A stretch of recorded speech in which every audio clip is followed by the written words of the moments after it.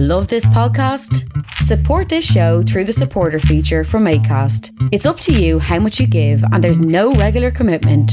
Just hit the link in the show description to support now. We're rolling, brother. Are you Thanks on? for taking the time. It's been a long time, man. Trying to track you down. Trying to track me down. Well, I mean, I want to introduce you as the most hated politician in Niagara. I don't want to offend you, though, man. More than Donald Trump? Well, I mean, you're making the most news for sure. So if I'm going to talk to someone, I want to talk to the guy that's making the most news and the guy that's the most controversial. So, well, thanks for taking the time. No problem, Jay. You need no introduction, but I'll introduce you anyways. Andy Petrowski. So, man, we've had... Second-term regional councillor. Yeah. Right? Don't forget that. Yeah. 1 year to go. Nudge, nudge, wink, wink. Now, I know everyone... Well, not everyone. For me, this integrity commissioner has been a long haul. Amen. I mean, we went through this governance conversation started by St. Catharines. You know, this double direct thing. And at first, you know, I want to take credit for being the guy that says, hey, good on you, Walter, for trying to slide one through. When he tried to get the test pilot, you know, anytime you can go to the province and get some of our sovereignty back and some of our power back, I'm a fan of it. And I thought it was kind of slippery, being a neophyte, newly elected, that he was going to take a route like that and just try and slide it through. So I like the idea. But at the double direct, I didn't really know where I fell on it. But then as I looked at it, it's not going to save any money. Centralizing power is no good. And this idea that we've got too many elected politicians. According to you. Yeah, well... I mean, anytime you centralize the power and take it further away from the people that actually, where the issues lie, I think that we can do. I'd rather see the region abolished. But you know, going back to doing a good job on its own, isn't it? Yeah, well, a lot of people are really frustrated by it. So the dual direct, though, I think Walter had a kind of obligation to bring it in because he was general manager of the Commerce Court people. He campaigned on it for sure. What do they call them? The Chamber of Commerce. Yeah. He campaigned on. So I guess he thought it would work. But I don't think the title suited it properly, and that was confusing. Double direct. All it is, I like the title dual role. Right. So you're wearing two hats. You're a municipal councillor and you're a regional councillor, and that model works. And, of course, the nonsensical notion is that it's going to help improve communications. Right. So, no, I think it could work if the City of St. Catharines Council shrunk down to 6 councillors, right? I don't even know if we need ward councillors, but I guess if you went to a ward councillor, it'd certainly be cheaper to run. It's highly unfair right now that we have regional councillors who have to run across the city like me, with folks who are running for mayor. They pay regional councillors all of about $25,000 net a year, which is grossly underpaid compared to what our and it speaks to the type of candidate that you can attract or recruit to with that type of compensation. We all know where that box that well, that's purposeful. Attract councillors who don't particularly want to come to the position in a full-time capacity and serve, even though the job requires full-time. There's no question about it. I mean, why in Hamilton, Jim, everywhere around the horseshoe, from here to Oshawa, there are full-time councillors. So Hamilton, Halton, Peel, York, Durham, Toronto, and you got to ask yourself, so why are they keeping the region part-time? Well, there's probably 2 reasons. Number one, we have way too many councillors. I mean, at the region, we have those 12 mayors who are there. And they've always made the point of taking the mayors off council, and they're already duly elected double-role councillors. But they're not duly elected. They're not, you're Nobody's right, voting for them. You're voting for a elected mayor. for regional council. Yeah. You're voting for a mayor, and then you end up with supposedly somebody who's going to represent the interests of the region. The fact is, every mayor up there, not one of them and except... they're not shy about saying, I'm here for my own backyard. I'm here for my city. Amen. Yeah, Joyner said it publicly. I remember Barry Sharp came out and said it. Redicop said it. They all know it. They're there. They're there getting the exact same pay as a regional councillor like myself. There's 18 of us. They have no obligation to sit on any more committees than one standing committee. So some of us, like me last term, sat on 12, 13, 14 committees. Exact same pay. Now, right off the bat, how's that you fair? don't get a stipend or an adjustment for sitting on committees? No. You have to sit on mayors have to no the obligation of a regional councillor, which the mayors effectively call themselves at the region, is that they sit on one standing committee, and same for the regional councillors. So some of these folks and some of the regional councillors park themselves on one committee, knowing, I guess, that why sit on more committees? So why is a guy like you, who's struggles financially as being independently employed? Well, you struggle if you make the focus the region. So it's hard to juggle two things. How would you carry, first of all? Why 12 committees, though? Why wouldn't you be out on the road banging business instead of sitting in committees? 100%. You have to do that. No. If you make a decision to attend 12 committees, you better be self-employed and better be prepared to see your T4 slip drop by 80%. But why? Just to be connected, just to find out what's going on? I'm saying the incentive for you to sit on all these committees? No, nothing. So why do you do it then? I did it last term. I really pared down this term. You have to. No, but the reality is, ask why would you need to sit on the committees? Because if you don't sit on the committees where all the deeds are done and the sins are committed and the sins are exposed, by the time it gets to council, Jim, nobody's paying attention. Right. Council is basically ratifying They're barely reading the committee reports that come in their package.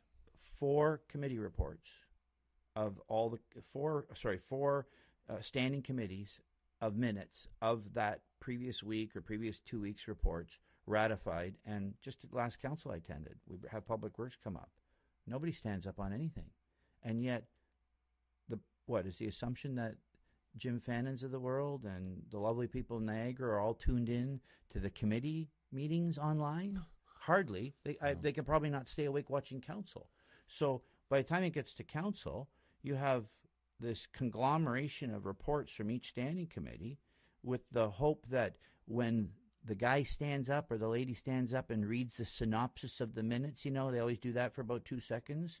Mm-hmm. And we have a call from the chair, all in favor of the minutes. Unless there's something really contentious and they're trying to jam through a $10 million track and field stadium, people ratify it. I, because of my council ban from committees right now, pending this sensitivity training, or I guess this brainwashing indoctrination without definition around it. We can talk about that. Well, they want to adjust your unconscious biases. So even if you don't know you're a racist, homophobic bigot, they will get to you and make sure that they indoctrinate you into their way of thinking. But their way of thinking is Kathleen Wynne's way of thinking and Justin Trudeau's way of thinking. This is all parochial and it's all nonsense. It's as long as I talk like Kathleen Wynne and I talk like Justin Trudeau, it's fine, and I can be called inclusive. But if I decide to take another streak and go the conservative route and hold to hold as per my democratic rights to other values, then I'm not inclusive, and I'm a bigot, and I'm a homophobe, and I'm a racist, and I'm a xenophobe. Come on, this identity politics thing is just getting so nonsensical. And the fact that it's even at the region, the bottom line is the taxpayer is getting ripped off. They're getting ripped off. And I'm not talking about the expenses issue. That's another issue. They're getting ripped off even in their understanding of that. But they're getting ripped off because we're slicing and dicing through these things, and there's just very limited political will, I believe, to really bite into the teeth of the business of the region. And going right back to that pay thing, without councillors buried at the committee level and trying to get things done and having a concern, and as Peter Cormos, my seatmate last term, used to say, it might not always win, but shining the light on these things. Who's shining the light on these, Jim? Like, honestly, who's shining the light on? Not too many guys. And when we do, thank you for the opportunity here. We don't have a responsible media, except I've been calling them out. I call out CKTB, I call out the Standard, I call them fake news only because that's a convenient term. But it's not even fake; it's dishonest news. It's dishonest because they're not even selective, at the very least. No, it's dishonest because they knowingly are avoiding reporting in somewhat of a thorough and consistent fashion on the meaty issues of the region. I call it dishonest. I mean, when you hear these radio announcers or you read the garbage in the birdcage liner, otherwise known as the fish wrapper, or the Standard. When you're reading this stuff, and for the first time, I guess maybe because they're feeling a tinge of guilt, we saw a story on Public Works and the shortfall, but everything they write has an agenda. Nothing to do with news. Their agenda is to make certain people and certain sell papers. Situations look bad. End of the day. I mean, that's the MO for some. They don't have to stretch that far, but then they just tweak it a little bit, and it makes a huge difference. But let's get back to this huge waste of time. First, we had this governance talk, which to me, and you mean the double direct, yes, right. Which became parochial because at the end of the day, the vote was shaped around those councillors on our regional council who voted against it, Jim, didn't want to lose their job. And knowing probably that, and that would be coming more from the newer ones, because the newer you are, as I was a first term, I still had to spend $25,000 the second term just to reacquaint the electorate. You broke even with your pay. First year. Yeah, good return, huh? Yeah. Run the same campaign as a mayor does. Mayor pretty well gets all his or her financing covered by fundraising, right? Let's face it, because it's a more higher profile campaign, and they're making, Walter's making some 120 as a mayor, plus his region pay, and then you ask the regional councillors to run in that citywide kind of campaign to get any kind of public exposure. You got to spend. You can't win unless you spend money. I've had people tell me, "Oh, I want to run." You're the one exception that I'm not even going to give that person credit for is when the paper can do some gratuitous coverage of some councillors because they have maybe some special relationships with people there, or their friends have special relationships, and then maybe you get on. But so all the while we're talking about governance, which my take was, and again, I don't want to pat myself on the back too much, but I was on 12, you were for it. I was on 12 agendas to speak against the dual direct. Okay. Because you finally turned against it, right? Yeah, I didn't want to see the centralization of power. I didn't want to see the reduction of accessibility. I didn't believe in the communication strategy that it was going to be more. We're going to communicate better with the multiple levels of government. I mean, we don't have very many regions where there's two-tier governments in Ontario. I think there's only 3. Is there? Like St. Catharines and a couple others. Well, anyways, I put myself on 12 agendas as soon as it came. As soon as the region rubber stamped it. Okay, so it comes from St. Catharines. They get the green light. It goes to the region. They rubber stamp it. They give the green light back to St. Catharines. Well, where does it go first?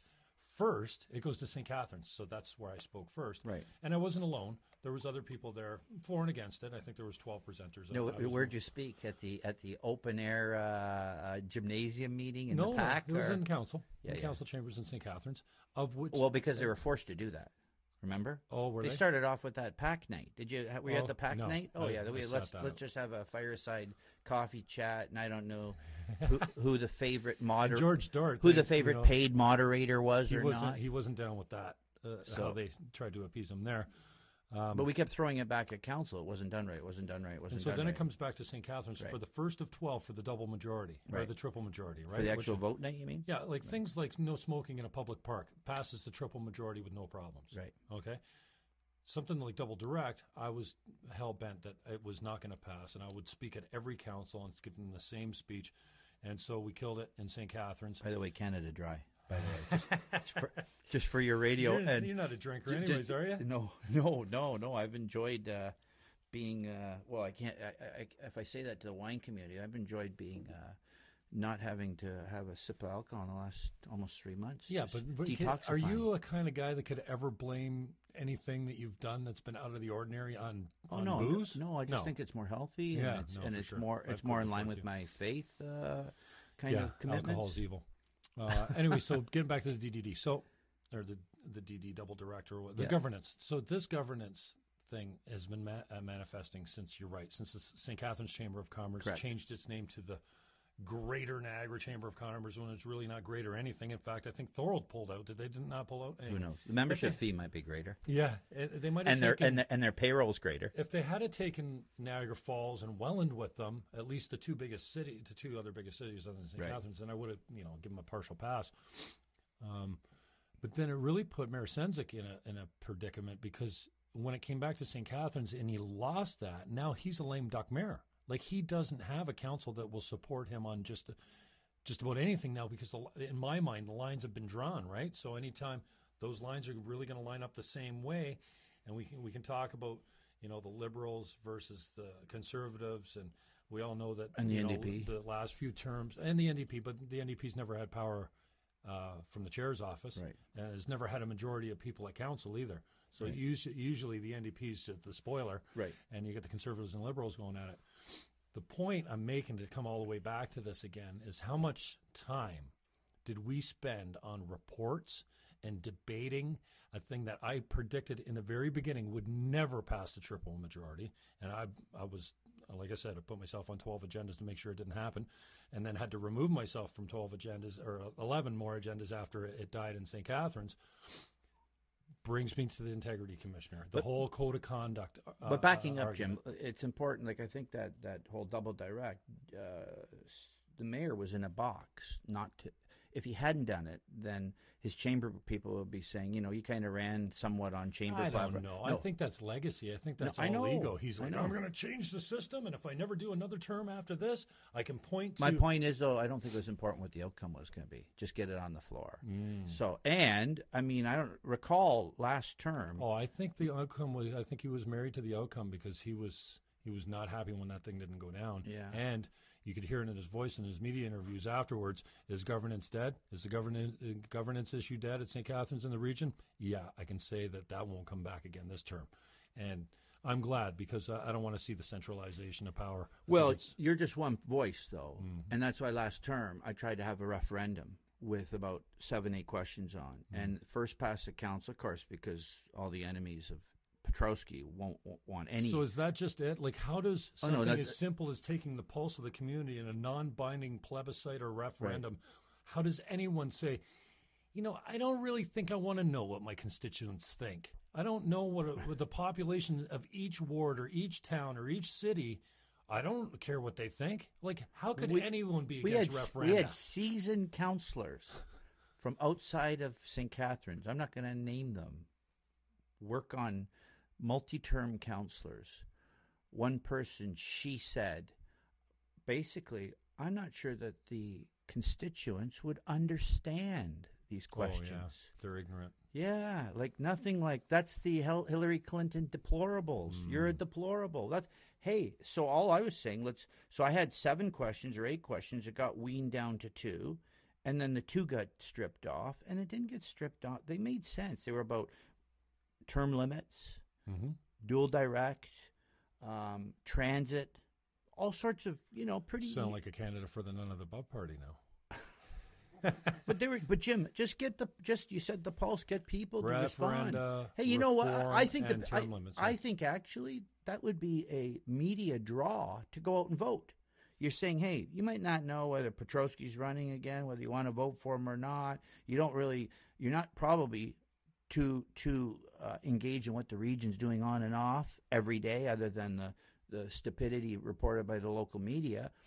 But you have a chance now to vote on things like, do you think your counselors should be there 85 terms, like some of them have seemed to have been? 40 years. And one of them was the double direct. And maybe they not necessarily understood all the things, like you talk about centralization, Jim, but why not at least have it there? And it's not binding. Get the answers. You know why? Sure. Well, 2 things. Because it was Andy Petrosky's motion, and we don't want him to get like real headlines of how he's trying to actually seek out what they don't even want to appear to be supporting one of your ideas. 100%.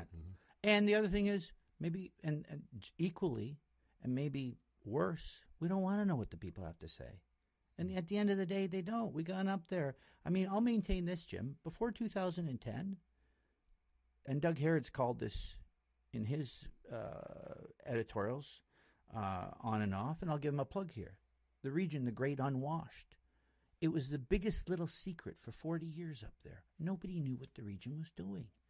And they didn't know because nobody was reporting on it. And they probably didn't know. No one's really paying attention, because if you back in those days, if you want to pay attention, you had to go to the meetings. Now at least you can stream it online, which I've been... And you didn't have an Andy Petrosky standing up and questioning and challenging staff, because what you've got up there is the Mutual Admiration Society, formerly known as, you just said right, here. and you got the Mutual Admiration Society of counselors and staff all working together and saying, hey, you know what, staff come up with the ideas, council, especially 12 mayors are there, I still maintain, for their city, and they're rightfully, I guess so. That's why I think they're in a conflict. And the other 18, I guess, are less inclined to believe that their job is to challenge staff, and we're aboard. Our job is actually, that is our job, to hold staff accountable. So that's not been the MO of staff of councillors, Jim, for 40 years. It seems like a lot in many of these communities that we seem to suffer from a tail wagging the dog syndrome, where staff 100%. makes the rules and council rubber stamps. And when Andy steps out, and when I step out and I question something, so this legal expenses issue, oh wow, let's get right into the pennies and everything else, and then on anything else, 5, 10, 20,000, $1 million, you're micromanaging, Andy. Don't micromanage staff. We're within budget. Oh, well, you find out budget is 30 million, a contingency is another 5, and we have councillors standing up and saying we're still within budget. Now, who would run their household budget like that? If you're budgeting to put an addition on the house, you're budgeting for furniture, for carpet, whatever, you're budgeting a price you can afford. Maybe the contingency is money you have set aside in a second rainy day account that if something goes terribly wrong, but at the region, something goes wrong all the time. So all the while time. We waste time on things like governance and double direct, and then we'll get around to the integrity commissioner and code of conduct. Yeah. How many? I wish I could track how many minutes and hours and days and weeks we've been jerking around with this. And you know what? I'm all for good behavior. I'm also all for depends how you define good. Yeah. And I'm also for I'm for right behavior, Jim. Well, I mean, if you can live with yourself and it's within the boundaries of the law, then I think you should be okay. Amen. And self-expression is important to me. Freedom and debate, of speech, and healthy, wholesome, maybe not so wholesome, but a healthy debate where two sides of both issues. Listen, if we stop talking, and I'm talking more of the liberals and the conservatives, because really right now with the election of Donald Trump in the States, we've really seen this parting of the seas, for a bad analogy using the Bible, but having the left and the right on both sides.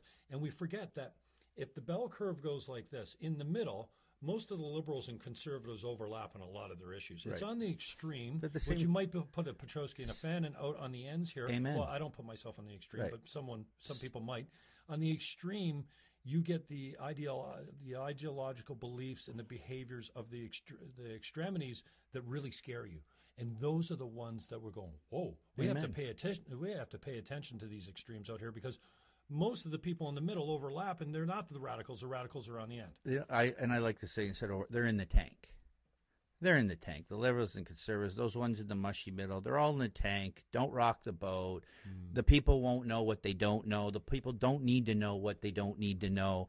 It's all in the tank. And then you get a populist candidate like Donald Trump, like Rob Ford, like Andy Petrosky. Yeah, have conservative values and everything. Run first campaign on a populist issue, the water bill, and I believe delivered very successfully over the last 4 years. And so far, although that boat seems to be teetering, but people don't like your colleagues in politics. These staid conservatives, even the party, small c, big C, and I don't call myself necessarily, I'll take on and disagree with things Harper has done and Hudak have done any day of the week. I mean, Wynne is atrocious in my mind, and Trudeau is equally so, but I don't mind challenging these strict party lines. But we've got all these people who call themselves kind of something because they actually think, and they get some votes from the population who attach themselves to those parties and go, is Councillor so-and-so really there that, oh yeah, I can vote for that. But when you get a populist candidate like myself that comes out, that doesn't really, at the end of the day, always share everything with any of those parties and just says, hey, running for the people, and what do the people expect? I think I've accomplished legions of coverage by the very fact that, like I said, Doug Hare, great unwashed. Nobody knew what was going on. Now all of a sudden you have a counselor or a couple of counselors. Bob Gale is not afraid to stand up. Councillor Barrick's not afraid to stand up. You got a couple of counselors Councillor Maves sometimes when he speaks, very, very bright and very challenging. And knows the process inside and out. Oh, for He's sure. always the first guy to raise a point of order, and he knows the games because he came from the top game. I've line, never seen the Queen's Park. chair question Mave's point of order ever. Right. He's really well schooled in that department. But so I want to wrap it up. He says you got all these people kind of in the mushy middle, and then you have a couple of people who want to stand up and actually do what I believe we were elected to do, and that is provide oversight of staff and hold staff accountable. But then, like I said, then you get all the veterans and all that middle of the tank hacks who go, oh, you know what, that guy's ruining our show. Hey, he's actually exposing things. Oh, he might be making us look bad not making us look bad by questioning staff because they're not. They just want to stick up their hand. All in favor? All in favor? Not opposed? Look at the vote on Jim, look at the vote on the track and field stadium. Like, come on. Nobody knew or expected, or nobody I've talked to, and I'm not talking about this 10 or 20 sports fans in Niagara, and that doesn't mean we only have 10 or 20. The ones who appreciated this, and 3 or 4 hoteliers, Jim, who are going to benefit for the 3 weeks it's here, and a couple of restaurants. But really, we're going to end up with a track and field stadium. What are we going to do with that? People it's not sending even a multi-use facility. No, it's an outdoor and it's a part-time, and all we're going to do with it is get the bills to keep it open and keep it maintained.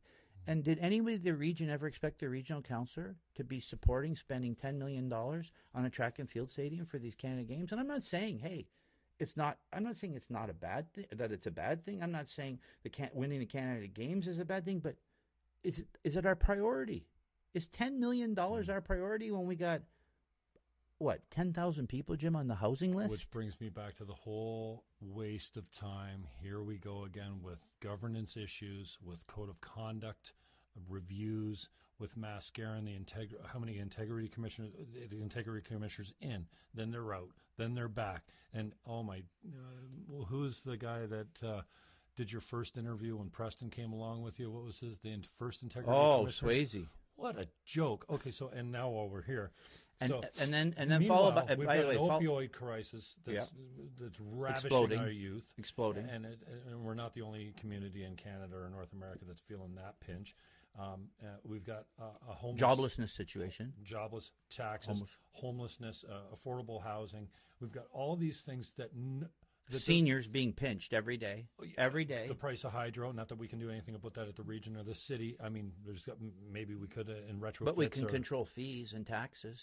Correct. Or maybe at least if we're going to take money out of their pocket, like make sure the roads and the sidewalks and the bridges and I guess that, obviously the infrastructure is all safe and working. Well, then how do you make these other decisions? And right. I'll tell you, Jim, well, you don't, because they don't come to council, and that's the problem. We have people like Jennifer Johnson that just spoke to committee this week. Lost her son in a heroin overdose, laced with, he was a talented chef. Right. He liked to party. His choice of drugs was something he was trying to get off, heroin. Right. He went to the doctor. The doctor gave him Percocets. This is in Toronto or wherever, I'm not sure. But Jennifer Johnson, who just lost her 25-year-old son, Jonathan, has to come before council and beg and plead in tears for them to please do something about this crisis. So then they pass a motion, thank God. Something's, they're going to look into it, or they're going to look at best practices out west and another staff report, right? Or a guy like me that's got to go defend democracy to kill a double direct. Meanwhile, all these issues that they could be tackling and should be tackling aren't getting any press or any attention, and it just seems like the motivation of council is so self-serving. And I'm glad you used the word self-serving, Jim. It's so self-serving that as long as we can feed this fake news, dishonest news, local, let's call it pop culture news, because not even news, it's opinion makers. These guys are opinion makers. They're not reporting. I mean, you look at the story, and you might get 2 or 3 facts in it, then you get 85% of a so-called journalists, and it's journalism, opinion. The whole purpose of this is distraction. It's not the distraction. Petrosky caused the distraction by way of what he did, because my complaints come back, like they date back, Jim, to like a year before they even hit a code of conduct. No, it's give the opportunity for feed stuff to the Standard through these personal attack things like the code of conduct, so that the Standard can put my lovely picture up on the front page for 3 days in a row. And meanwhile, like in the bottom right-hand corner of page 24, oh, by the way, council just spent $10 million on a track and field stadium. Or, oh, by the way, the Niagara-on-the-Lake sewage treatment plant is late again and over budget millions. Or by the way, how about this one? The Burgoyne Bridge, and I don't even think it's still public. So here's a news breaker, which I've talked to you about already, but it hasn't come public, but it's not in camera. The bridge is another $9 to $10 million more expensive if we end up paying the current change orders. So the contractor is almost finished the project, has submitted a bill, Jim, for another near $10 million, taking it up over 100, 102 now. Wow. By the way, that's all available information. Those change orders are public, right? That's public information. Where is the conversation on that? No. And then ask yourself this, why doesn't the media want to cover it? Because they're in the tank with the staff and with the councillors. It's all one happy family, and Trump's fighting this too because he's not really a Republican. He's himself against Republicans, against Democrats, against the establishment media, except, I guess, Fox here and there. At the end of the day, there's no incentive even for this in-the-tank media to go after the real business of the region that affects the pocketbooks of taxpayers. Hang on, and here. I'll submit this to you, Jim, because the radio and the print are both receiving, I would suggest to you, decent sums of money from the region in advertising. So why are you going to bite the hand that feeds you? I don't know what the region pays the Standard, but I'd be surprised if it was shy of $100,000. Well, $100,000 at the Standard, Jim? Two reporters. And you know what? The radio's doing pretty good. And the radio's never going to say, we don't want that. But at the same time, listen to the tone of the questions when they bring people on. Even when they bring on Chair Caslin and try to talk, and he would like to talk about issues, they go after him on the people stuff. Like, why not talk to the chair about, Chair, what's going on with Burgoyne Bridge? Why is the sewage treatment plant in Niagara Lake have leaking concrete tanks that were just poured a year ago, and this place is supposed to last 50 years, and the tank. Sorry about that, brother. Got a phone call and it disrupted everything. So we have a public works commissioner who's asking now, apparently, and thankfully the media, like I said, got this twang of guilt to publish something that really means something to our taxpayers. And he's asking now for, $100+ million a year for public works infrastructure. And that may or may not be something we need, but I certainly don't believe in jacking up the rates today so that to seniors who are having trouble paying their bills, some of them, and the skyrocketing hydro, skyrocketing food prices, skyrocketing everything, and obviously medical costs and everything else. So we're asking, he's come forward and saying, I need more money, but at the same time, who's holding Public Works accountable for all these projects going off the rails? So the people are entitled to at least know how their money's being spent, or I would say misspent. If you're buying concrete tanks for a sewage treatment plant, aren't you entitled to have them at least leak-free for a couple of years, Jim? They're leaking. And I said, and that's just one example. And then we got Burgoyne Bridge, another $9 million over budget. Not over budget, sorry. Higher on the price tag, according to the contractor, if they get paid. And typically when that comes, and which is another charade, when that whole news comes, you get the news story, and then you get the comments, well, it hasn't been paid, and it's illegal and everything else, and that one-time exposure, no follow-up, like every month. So did you pay it? Did you pay it? Did you pay it? And that's why we have such a dishonest media, and they know they are. And like I said, it doesn't serve them. You know what? It serves them to be nice. Everyone wants to be nice. Well, I think you've certainly got a point there. It's easier to go after, a radical like, Andy Petrowski, and just harp on his whatever. His personal Twitter account. Yeah, or or what have you, than it is to go after the business of the region, with the idea, or staff or whatever, and I think it's interesting, that take, and it's not the first time I considered it, but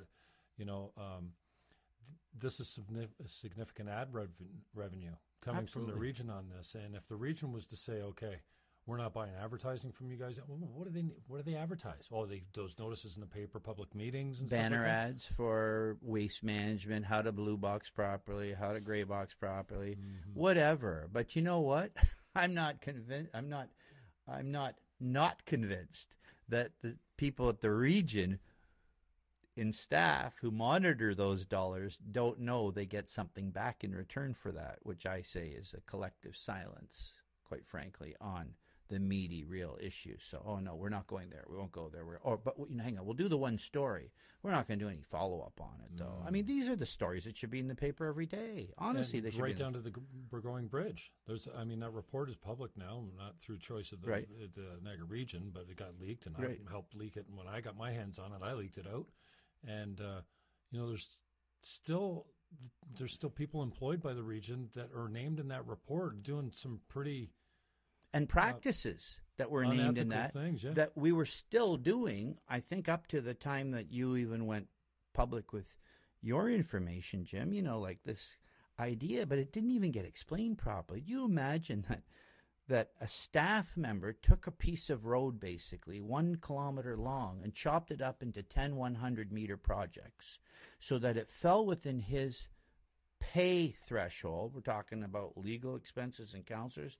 Here we're talking millions of dollars of public works projects being manipulated so that a specific staff member had the ability to award all that work without any accountability to his supervisors or his superiors. And then you have to ask yourself, Jim, was the taxpayer getting value for those awards when, lo and behold, surprise, surprise, all 10 of those mini projects making up that 1 kilometer, Jim, got awarded the same contractor? Of course they did, because it was a 1 kilometer job. Right. Yeah, but it's rigged. And, but I want to say this, though. I do believe, so this is all historical. Okay, this is historical. We do have a new CAO up there. Okay, we have Mr. Carmen D'Angelo. And I have to say, first of all, he has to have an opportunity to be, obviously, held to account for the rights and the wrongs of the region, what's happening. But I do have to say that I have, from that staff perspective and from that senior leadership, a glimmer of hope that the legacy that has so ingrained the region, because it is so, and these are not the frontline people, are all hard workers, and maybe the next level of management. But beyond that, senior managers to the top, Jim, Carmen D'Angelo has to really look into those organizations and shake up the culture there and say it's not business as usual anymore. We can't do this. And I hope that appears, and it should appear, and it's difficult to do because you're dealing with commissioners who control their respective department budgets, who will always say, yes, I need what I got last year.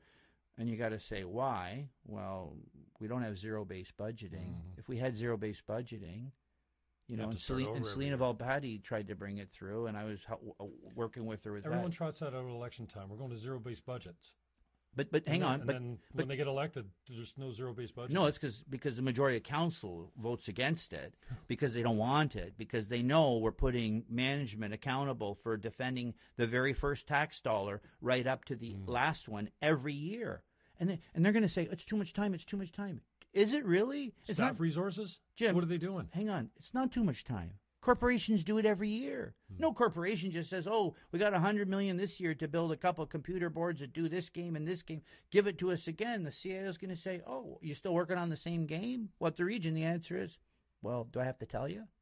So I believe I'm going to give Carmen a plug, because I've seen what the kinds of things he's instituting with operational controls and everything else.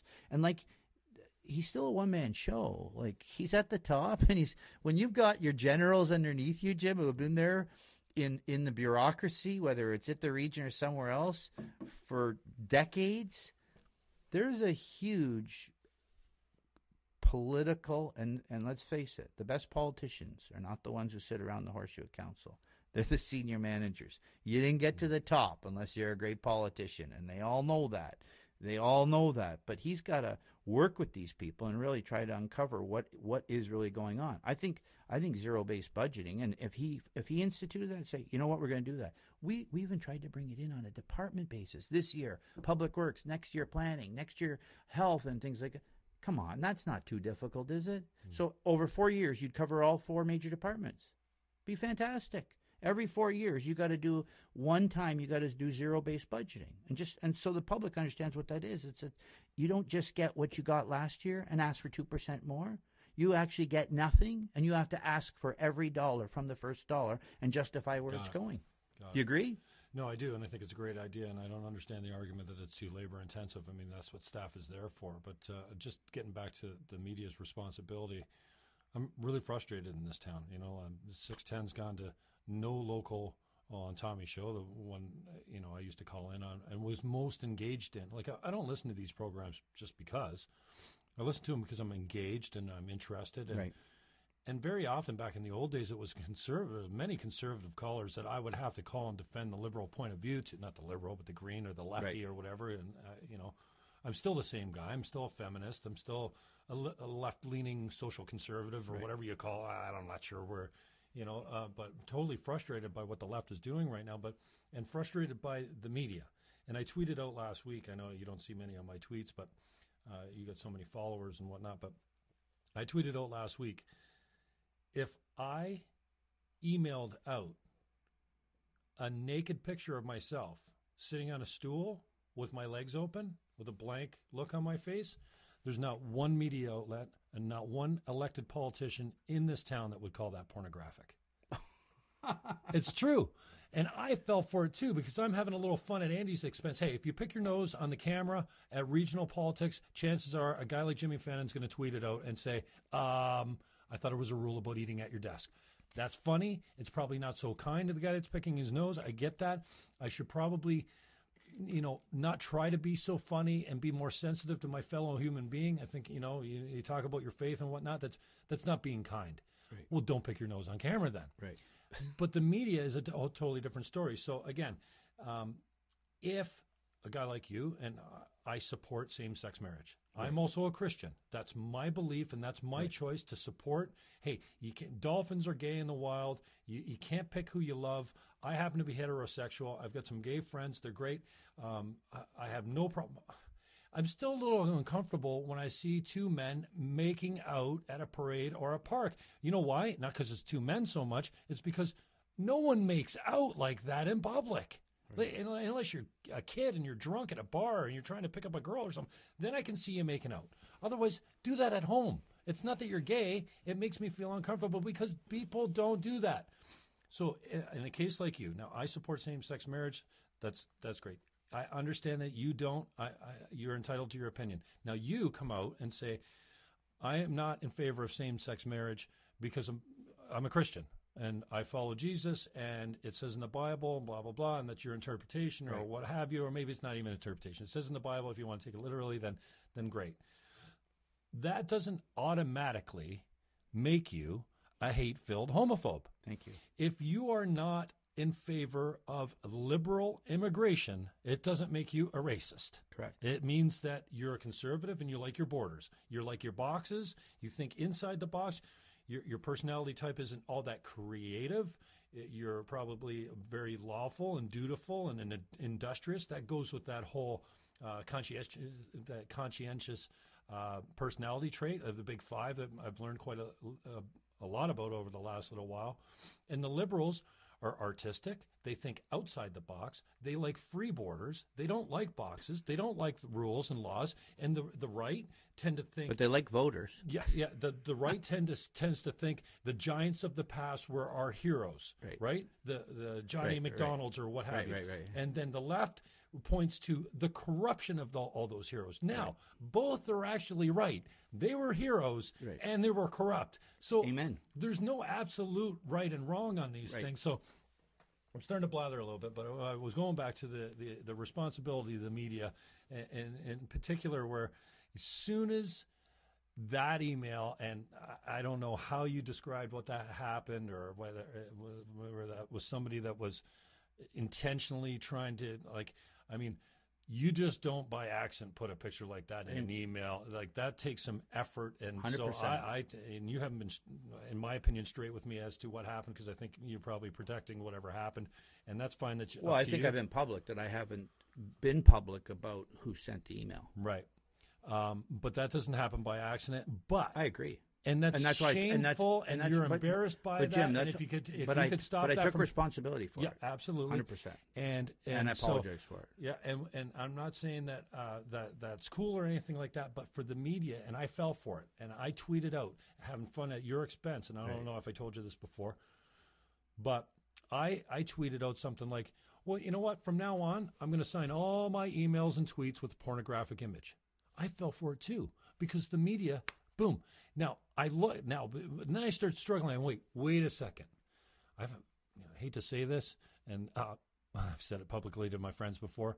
I've got a pretty decent relationship with porn. I know what porn is. Right. And porn is designed to sexually arouse you. Right.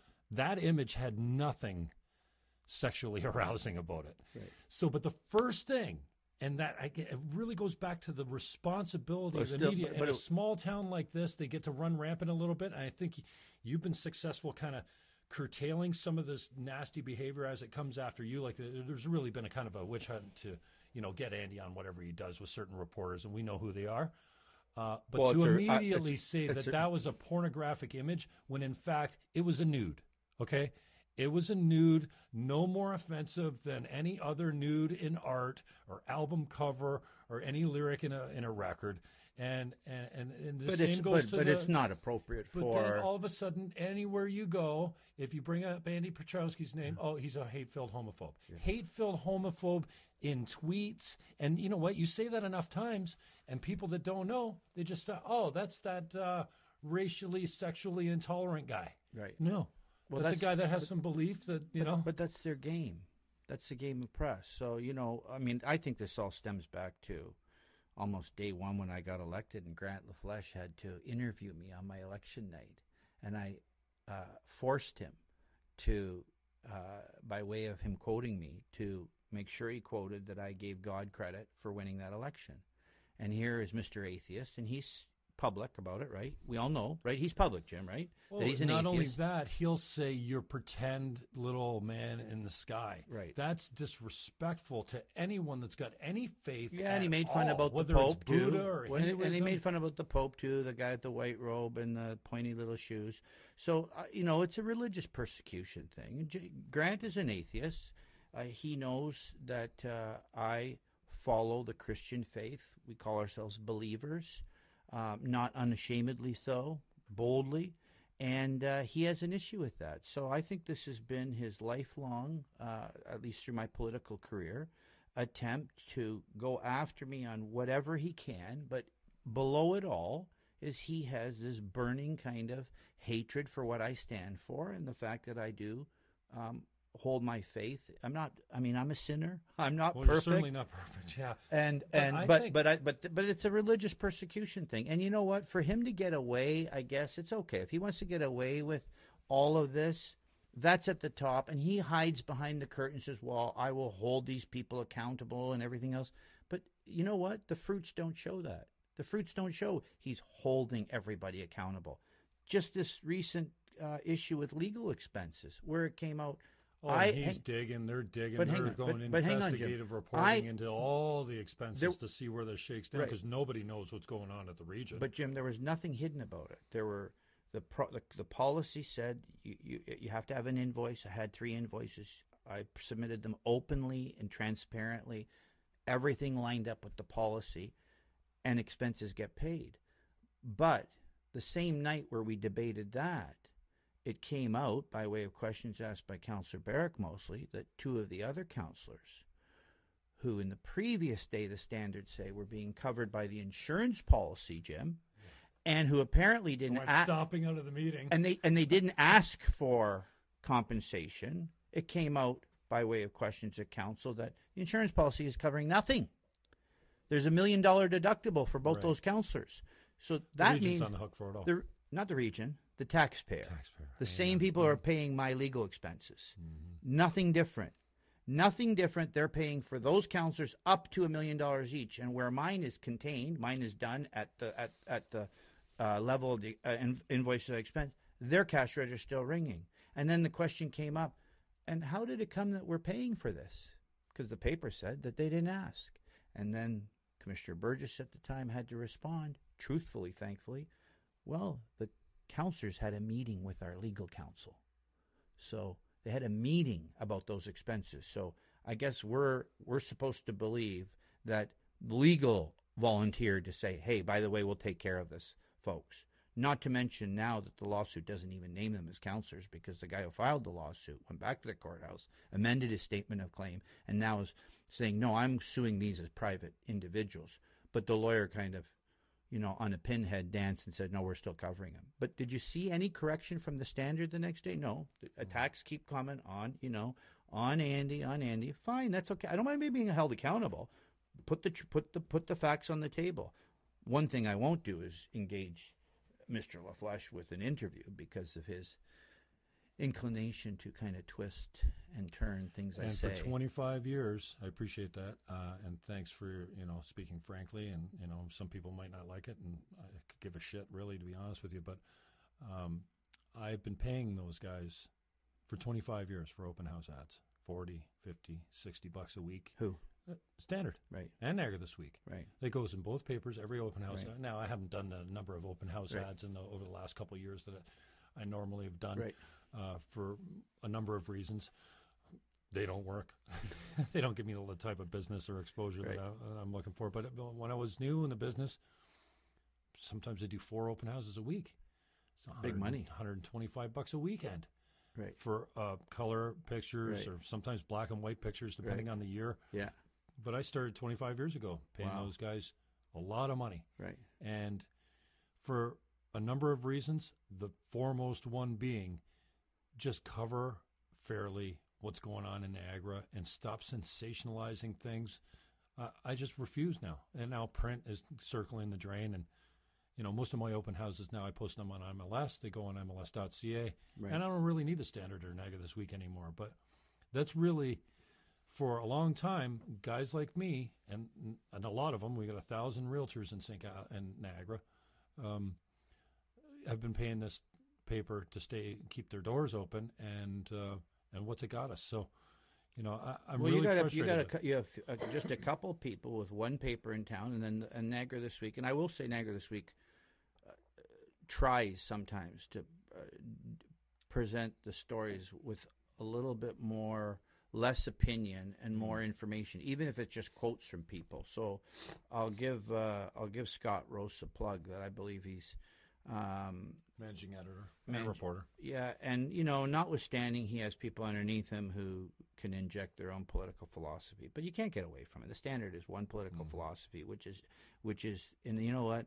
They hate this when I say it.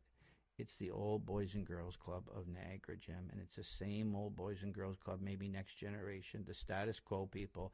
They don't want things to fundamentally change unless they change for them.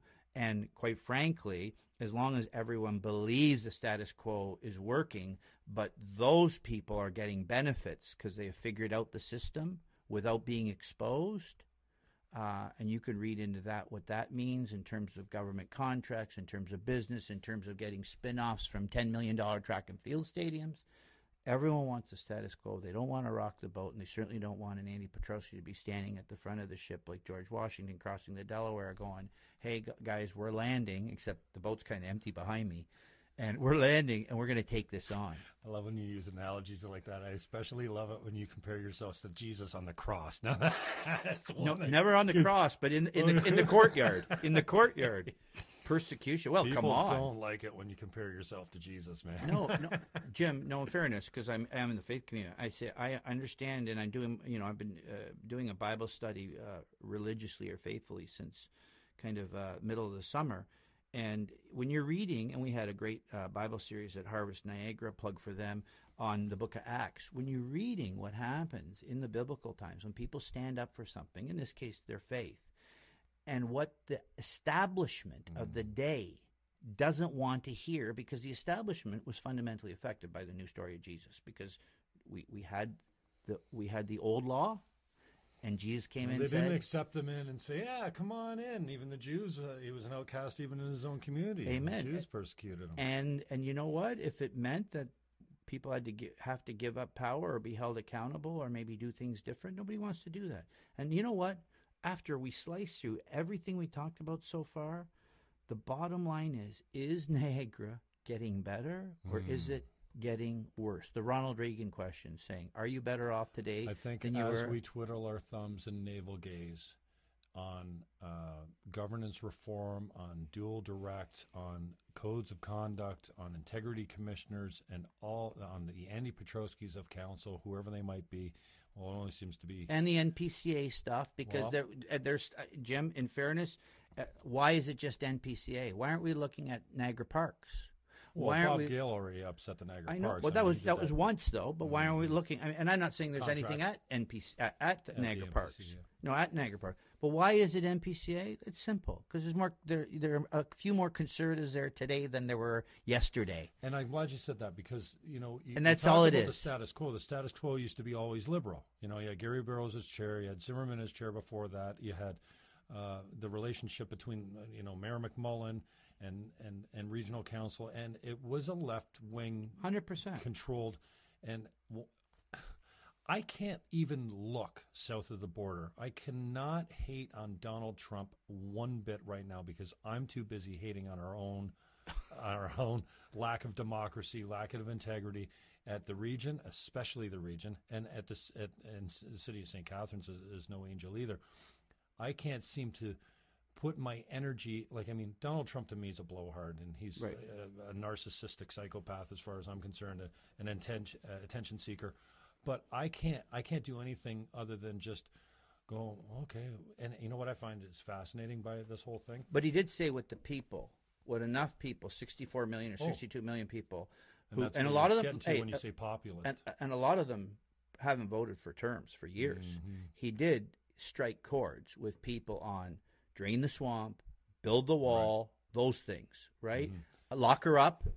He's Come genius on that, yeah. Come on. Crooked yeah, but you know who? Everybody hated that, including his own people. Mm-hmm. Look at this Obamacare thing. I mean, we don't go there, but he can't get the repeal done even with his own people, because hacks, and they're hacks like McCain in his own party, hated him so much for getting president. Nobody thought on November 8th they'd wake up and find Donald Trump president. Nobody thought. I mean, the numbers didn't even cross until 10 o'clock midnight, Jim. So I don't think even Donald Trump thought he was going to make it. Possibly. So the region today, is kind of like, I'll say this: people aren't getting their money's worth. Jim, they're not getting. They're not getting. Quo now, though, Andy. Now that your guys are in power, Caslin's traditionally we're not in power. Well, Caslin's traditionally a conservative. He was appointed by the it was a conservative, but he's maybe not a majority. It's a figurehead position. Yeah, a damn good one too. Yeah. A really good paying one. And, Rick Dykstra was the kingmaker in a lot of these elections, both municipally and regionally. Well, I'm not sure what that means, kingmaker. Well, he got everyone elected except Joe Cahill. Anyone that was on a Dykstra ticket was elected. What do you mean a Dykstra ticket, though? Well, he helped them with people, with resources, and then when they went over... hang on. You don't think... When he asked Secord's people to stop, okay, you got to go over and support Walter now so that Jeff doesn't get in. You know what the first question was after Walter was elected? Who are we going to make chair? Okay, let's go talk about it. You're giving Rick way too much. You're giving Rick way too much power, though. Honestly, and here's what's funny: that you're just playing right into what the media loves is that. What about the liberals? What about you? Just said at least you flush them out and said they've been in control. Mm-hmm. But I don't think they were ever that organized. Well, they didn't have to be because they occupied every seat. Mm-hmm. But the thing is, you think they've disappeared? Have they disappeared at the region? No. Do you think the power broking in the back rooms has disappeared? Do you think they just gave up? If you suggest that maybe. Well, they're just looking at the next term of council. Yeah, but even in the vote for chair, it was who was it down to? Gary against Al Caslin. You don't think that there was some power broking going on there? And how did Gary get in? I mean, that surprised everybody. We were all caught up with Damian Goulburn maybe running, and I can't even remember who it came down to. And then Gary runs up the middle and gets the job. But that was all orchestrated by the left. You know, so let's call it. It's happening on both sides, Jim. It happens on both sides. You know, you get as far as my political, like, obviously I lean more to the right than the left. I'm pro-life. I'm pro-traditional marriage, which doesn't make me, I guess, a baby phobe or a babygenist or whatever you want to call me. Oh yeah, if you oppose the death penalty, no, actually, I guess nobody gives a shit. Being pro-life could make me a misogynist because. Oh no, you hate women. I hate women. Yeah, if you're a pro-life, yes, then you absolutely have no respect and you hate women. And you know who I hate the most? Greg Millers out there. You know who I hate the most? Who think it's okay when the pro-lifers are standing on the corner with their disgusting pictures of little fetuses and stuff like that. Like, that's not for me to decide what you think's appropriate or what's offensive. And yeah, if I had kids, I don't want them driving by that, but I'm certainly not going to say, make it illegal. You can't stand on the corner and demonstrate. No, you know what? So, and then dude comes up with something magic marker written all over his bare chest, goes up and basically assaults these people by taking their signs, kicks them, the signs all over, stomps on the signs on the ground. He gets arrested for public mischief. Should have been assault, because if you take my sign and stomp on it, you might as well spit in my face or throw water on me or throw blood on me or whatever. That's assault, so he should have been charged for assault. So the Greg Millers of this world will come out and go, more of this. More of this. What? Assault over free speech? And then now I'm a snowflake. A snowflake? And the other day, Jordan Peterson puts this thing out. It's a tweet. The same thing, Jim. Saying, this LGBTQ2SPIA plus, like, it's getting longer and longer and longer, right? So I just happened to retweet one of his things. It comes from the University of Alberta. It's a Gender and Sexuality 101. And in one thing it says here, this is what caught my eye. Treat people with respect, blah, blah, blah. 5, challenge assumptions. Studies completed in the past 5 years estimate that over 50% of Generation Zs, born between 95 and later, do not identify strictly heterosexual or cisgender. 50% of people born after 1995 don't identify with, like, are you fucking kidding me? So I put this out and I say something to the effect of more bullshit from the compelled speech lefty madness crew that dominates our higher learning institutions. Because we all, well, we don't all know, but I've come to understand now that these professors and teachers are all lefties.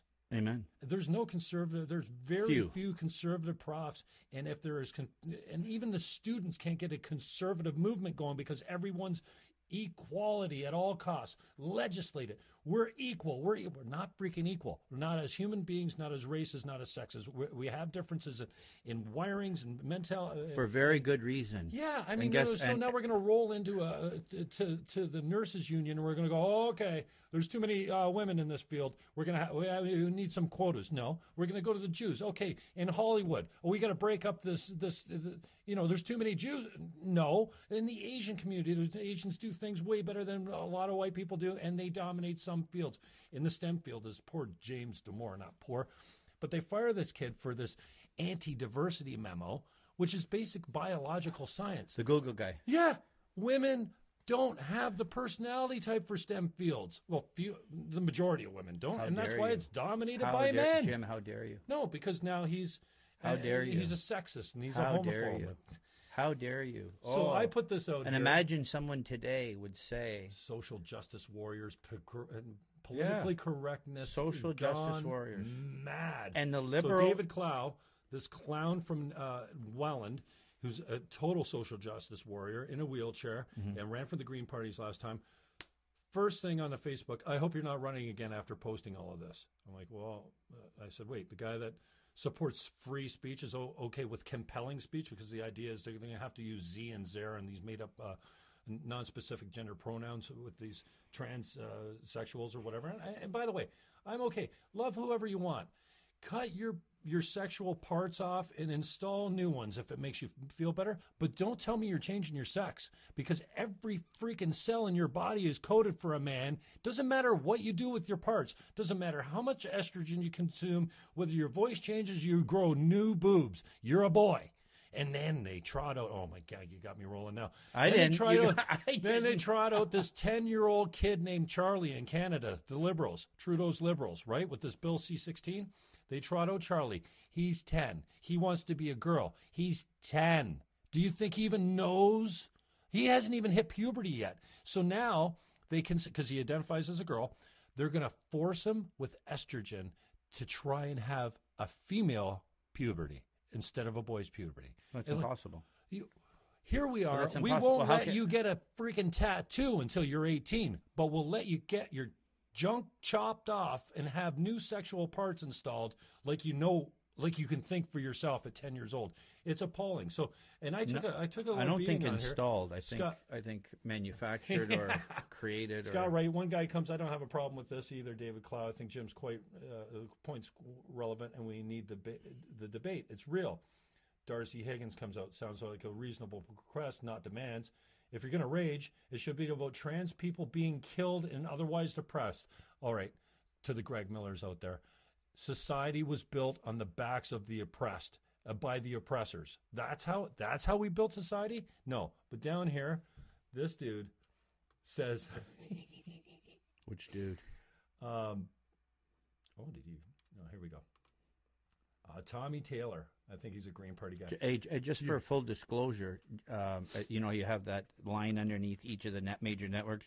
Just because Andy Petrowski is sitting here and Jim is talking like this doesn't necessarily mean Andy agrees with everything Jim says. No, because when you retweet something, you could retweet something. Hang on, I could retweet something that I don't agree with. No, absolutely. Right, and so and then I love the John Mascaron line. You are what you tweet. Really, John? Did we pay you $100,000 to say that? Oh no. Guess what?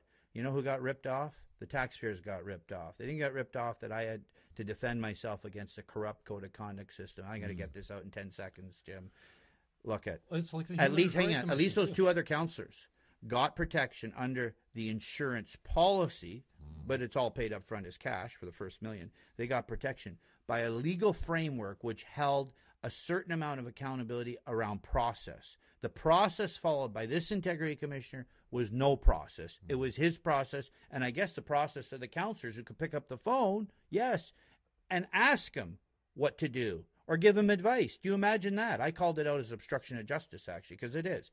Councillor Gale called it out as fraud. It is fraud. And why is it fraud or fraudulent? Fraud maybe isn't even the right word. It's corrupt. It's corrupt that you can call. When did you know that a judge, Jim, if you get in problems with the law and you're going in front of the court tomorrow, as a lawyer, can I call up the judge the night before and say, hey, Harry, you know what, we're fishing next weekend. Can you take it easy on Jim? Or how about this? The other lawyer calls and go, can you nail Jim? Because you know what? He's my political foe. Well, no, he sold a house. He sold a house to somebody else that I was trying to get or whatever it is. So in my situation, Jim, I'm not entitled to know who the accuser was. In fundamental principle of law, right there in the Charter and the Constitution, according to the supremacy of God and under rule. Suspend jurisprudence. 100%. There is nothing to say due process for you. But Section 7 of the Charter says life, liberty, and security of the person. Security of the person. And it says, as it is in accordance with the principles of fundamental justice. In other words, if you break the law under Section 7, you're not entitled finally to security of the person. You have to go to jail, right? So you lose that. But you have the principles of fundamental justice. What principles did John Mascaron follow? He said, no, you don't get to know who your complainant is. So it's an anonymous complainant. No, you don't get to see the complaint. I don't even know what I'm charged with. His interpretation. You're not entitled to a fair hearing. I'm making a decision. He calls it a finding. Before you even get to talk. Ludicrous. And so the finding comes out, and then your what do you got to say? Yeah, it's actually like before you're going up for the execution squash. Exactly the same as the Human Rights Tribunal, which I'm sure you're not a big fan of. And I'm only just like, I knew it was there, and I knew kind of what their leanings were, but nobody's ever lost at the Human Rights Tribunal. You can bring anything before these guys and this goes back to the whole, now I'm a homophobic bigot. This guy's Tommy Taylor. You, Jim, and Jordan Peterson are two of the phoniest faux intellectuals going. Glad you can gloss over your bigoted prejudice with Peterson's laying academia Did you even read the proposal? Like blah blah blah. So because now hang on a second. Is this person identified? You actually know who he is? Yeah. First and last name? Yeah, Tommy Good. Taylor. I don't know if he goes by that real handle. And then he goes on about Trump's Kekistan online troll army. You ever seen this green frog? The Army of Kek? Yes. I think it's hilarious. I do too. It got hijacked, and there's nowhere that I can find that this frog is anything but a freaking joke. Right. But now he's the symbolism of Trump's racism, right? Right. And I think it's unbelievably hypocritical of the left right now. Mostly, the Madonnas out there, and I used to love Madonna as a creative artist. But so you got Trump out here, who's he's misogynist. He's a little narcissistic, a little psychopathic, probably. I think we all display symptoms on a spectrum of all these mental illnesses. We all got a little OCD. Not mental illnesses. You mean defective qualities. Whatever. Yeah. So here's Trump. He comes out and he stands and he spews all this garbage, right? The grab him by the pussy thing, which I think, come on. Every guy that said something worse than that, between two guys. Like, come on, really? Absolutely I'm not defending Trump to say that, but so he spews all this crap out there, and people are right to be triggered, social justice warrior term. So he spews intolerance and his hate and blah, blah, blah out there, and then the left gets a hold of it, and they take it, and they get their own intolerance and hate all revved up. Not their own. They always had it. Throw it back at them, and then never thinking, oh my God, I'm doing the same thing. That's why I can't hate on the guy, because if I hate on him publicly and I spend time and energy hating him back as something he said, then I become him. And so I tweeted the other day, what you see in Donald Trump is what you hate about yourself. You just don't even recognize it. So a huge it is. That's a pretty hypocrisy. Pretty interesting observation. And I think it's a conversation that we need to have. And at some level, I'm grateful for Donald Trump, even though I believe in almost nothing of what he's doing. I love Pauly Shore's take that if him and Rodman flew over to North Korea, they could solve this problem with a game of Blades of Steel. Like, just play some Nintendo together, because this Kim Jong-un, he loves America. He loves capitalism. He loves Major League Baseball. He loves basketball. He loves The Apprentice. Like, he is the biggest Trump fan going. Wow. And is this true? Rodman goes over there and hangs with him all the time. They golf, they play video games, they hot tub together, and Rodman's a little bit of a freak. Right. But and Pauly Shore's like, I know Dennis Rodman, and he says that if Trump just paid this kid the time of day, right, this stuff would go away. But he can't come out and say, I love Donald Trump, I love the Apprentice, because he's a dictator. And Trump actually once said in real Trump talk, because there is real Trump talk, but inside all of us, there's real stuff. Mm-hmm. Probably with me, more the 90% of the real and 10% of the phony versus the average politician, is vice versa. But Trump even came out at one time and said, maybe someday I'll be able to talk to him. That's real Trump talk, because he's a business guy. He, at the end of the day, is a face-to-face guy. Let's have a chat. But his handlers in the White House, and they've all moved around lately, and I think it's getting worse, not better. But his handlers go, you can't say that. You know why? We have a military complex we have to keep pumping with billions more to put more planes up in the air or more boats. So go out and crash champagne bottles over aircraft carriers. But please never say we want peace. America doesn't. Well, I shouldn't say that. There are some in America who don't do well economically by peace, Jim. Look at all under Bush, under Obama. Hey, Republican, conservative. Who has a better record in war? Neither. They're both atrocious, and they both were feeding the same system. To your point earlier, they're all overlapping the middle. We call it same church, different pew. It's disgusting, and one's inclusive and one's not inclusive. Conservatives are not non-inclusive. They're not inherently racist. They're not inherently bigoted. They may have values, but just because you have a value like pro-life doesn't mean you're a misogynist. You know what? Right. You know which woman I hate the most, Jim, as a pro-life guy? My biological mother, who adopted me, put me up for adoption. That's the one I hate the most. The one who put me up for adoption, Jim. I knew you were hate-filled. I knew it. I just knew it. No, but I'm saying it's complete sarcasm. No, if it were not for Jim, if we're not for my biological mother, who had a child, an older sister, so I have this stepsister or half-sister out there, 7 years older than me, that I haven't found or looked for yet, if she had not realized that, hey, I can't, weekend romance, got pregnant, Andy came along, that I couldn't put him up for adoption, hey, we wouldn't be having this interview. So I'm saying that in sarcasm. There's no hate. I love the fact. I in heaven, I hope I hug my biological mother and she hugs me and says, hey, Andy, I'm the one. You know what? I always want to know what you look like. Now, I didn't want to know so much. But seriously. So, Jim, all this stuff this isn't about even parties, even though parties is how we choose to define. Everyone wants to belong, right? People inherently do want to belong. Be loved. Yep. Accepted. And guess what? Don't want to be ridiculed some in people, public. And some people, I try to get my love obviously from family and from my God, because I believe in my faith. God loves me unconditionally, doesn't like sin, but he loves me. I am always loved. Yes, you're loved. God is love. 1 John 4, God is love.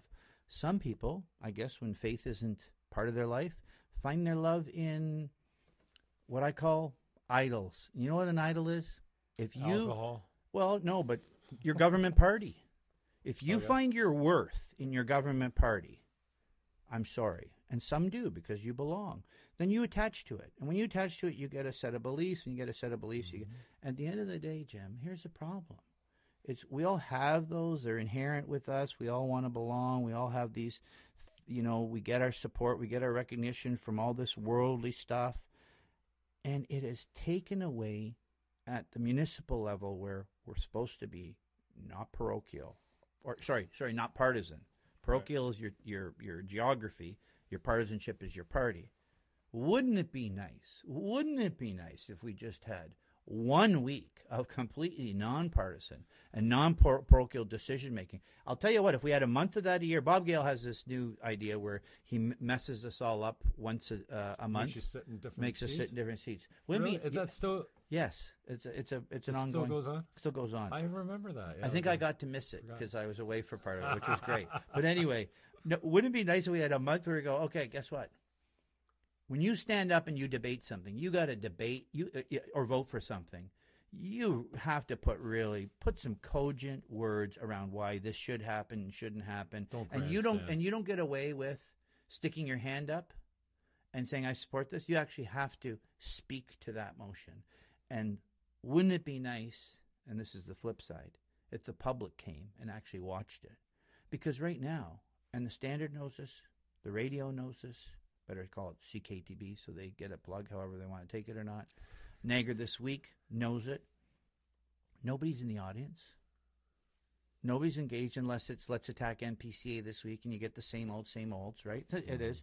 Or it is a specific issue, like last term it was the Southern tier hospital people didn't want Fort Erie Hospital closing or whatever.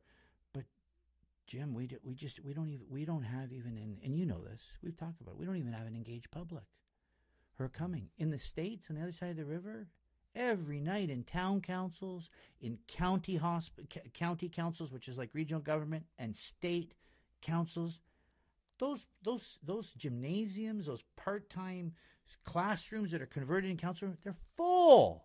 They're full. I even watched one up. I just watched a Collingwood council meeting or a Barrie one where there was a code of conduct issue, and they actually came in support of her. Leave Sylvia here or something like that. I said, but where are the people in Niagara? And I know what they're saying. They're saying, well, they could say, well, we voted for you, expect you to do. But do they really, Jim, do they know what's going on? No. And you can't rely on that birdcage liner to tell you what's going on. You can't. I kind of agree with you, too. On some things, the politicians are elected to make the decisions. On some things, they're just too big. You have to go to the public. But I want to pick up on something you said. Can we finish this last thing, though? Yeah. Okay. So who, when they go to the voting booth, besides, Petrowski did this, Petrowski did that, and, hey, you said there's no such thing as bad publicity, but who, apart from me, and apart from the attempt to attack and go after Caslin, the chair, go after sometimes Bob Gale's chair of police board, and Dave Barrick or Sandy Annunziata, and knows who's always the targets. Who's the targets? It's the them and the us side. The left is fine. Leave the left alone. but you're going after I call them the non-left, because in the non-left we have councillors, Selena Volpatti's a great liberal. And yet, she is a great. She's not leftist. She's a counselor that holds people accountable. I mean, she's running at the front of the boat on the Burgoyne Bridge. But at the same time, where come election time, are the people getting their knowledge for who to vote and who not to vote? Do they know? And that's okay. Do they know Andy Petrowski was the only person out of 30 who stuck his hand up and say, "I'm not voting for that $10 million track and field stadium"? And I'm okay if the sports people say, "Well, I'm not voting for him because he did." And I'm the only one who will go on this radio now and remind people, because the other 29 are hoping that if you don't like the sports stadium, they'll still get the vote. And if you do, or they'll forget about it. But do the people, Jim? No. Does the paper even? Oh, you know what the scorecard will be? The scorecard will be Grant LaFlèche's little online article with the 30 articles he's done on me, 30 or 40, whatever it is, and counting. I mean, get a life, Grant. Come on. You know what? Find something else to do, like be a real journalist. Oh, did I say that? Columnist. Pardon me? Columnist. He's not a journalist. He's an opinion haver. Hack opinion maker. Man. This idea, and I've been struggling with this too, and this is kind of why I've been quiet. I've done a couple of interviews with musical guests, and we touched on kind of stuff like this, but I'm having a hard time articulating my frustration up until this point, and so thanks for being my first victim. I kind of feel like what you said, we're not born with hate. I feel like we are. No, I didn't. Where did I say that? Well, I thought I heard you say that, but biblically, we're all born sinful, so we are born with it. The first thing a baby does is cry for attention, and the first thing a baby does when they start talking is say the opposite of what you're asking them. So, did you do that? No. No, I think it's... Obama comes out the other day and says, we're not born with hate. It's learned. I think he's wrong. I think that, like, I'm not sure Donald it's hate, Trump, but we're born and with sin. Andrew Petrowski and Jim Fannin, we're all born hateful, intolerant, bigot assholes, basically. And it's hard work to be loyal to your wife. It's hard work to be acceptable, intolerant of somebody that looks different or sounds different or moves differently or whatever. And I'm not an expert on this, but I certainly have found enough evidence that points like chimps practice organized war. They don't have religion. They fight over resources. They'll fight over women too. But they have these territories where the resources, the bananas or whatever they're eating, and they have these territories that they patrol the outside of. And while they're patrolling, they go on patrols with all the men go out and the women stay back at home taking care of the little guys. And when they're out on their patrol and their boundaries, if they come across a rival tribe, they pull each other apart, like murderously, like absolutely kill everything they see on these borders. And then, and tribes of usually no more than 30 or 40, that's how big chimps tribes normally are, they go into organized, they will march like an army into foreign lands and disseminate and obliterate and exterminate, practice genocide on every male chimp. Then they take the females hostage back to their clan, and then they encompass a new territory. It's genocide. So what are you saying? I'm just saying that's our closest, if you believe it. I don't. Well, that's why they call it a theory of evolution. I'm a creationist. I believe that God I get that, but there's holes in creation, there's holes in evolution. But still. We have the closest DNA with I believe chimps, those are like instincts. 98% DNA We're mammals. matches. We're mammals. So is it fair to say that, we're warlike? I don't believe it. We're intolerant. We but are not because they are, Jim. I don't look at. I come from the school of nature. creationism. It's in human nature. It's human nature. We are fundamentally born as sinners. That's the first 3 chapters of Genesis carry that pretty quickly. The fall of man, the Garden of Eden, and we are fundamentally sinners from the get-go. So it doesn't matter. You may think or want to. You may want to evolve from an ape, and before that, green pond scum. Even before when we're Neanderthals. Like, I mean, there's been ancient humans on this earth for a long time. The Earth isn't 2,000 years old. You're not going to tell me that, right? Like, there's 6,000. No, mankind is 6,000 years old. Okay, well, I don't know how we can agree on that. But we don't have to. At one time we were in tribes, And when our tribe came up against another tribe, we didn't invite them over for dinner and sex. Absolutely. We tried to obliterate them. Jim, if that history is true, but that's even recorded since in the Bible. If you ascribe, as I do, to 6,000 years of the formation of man and woman as Adam and Eve, and then what happened after that up to the flood, there still were tribes wiping each other out. Absolutely, by the thousands and the tens of thousands. Yeah. So where do we get off thinking that it's like we're born good and intolerant? And so Obama says we learn hate. Well, but you can be taught hate. There's no doubt. Hang on, but there is certainly some socializing and some teaching going on from parents. If your parents are Archie Bunkers, chances are when you're 8 or 10, you said at 10 you can't know that you want to be a woman if you're a boy. But if your parents are bigots, chances are you don't know differently. You won't know differently. Fair enough. And you might. And it can be taught or learned or indoctrinated or whatever you want to call it. And how does that affect us at in the great region of Niagara? Well, I think that the conversation about Trump should start out as we're all racist, intolerant, bigot assholes at our core. We've learned and we've come a long way to be tolerant. And I've experienced, I tell the story about my friend Josh.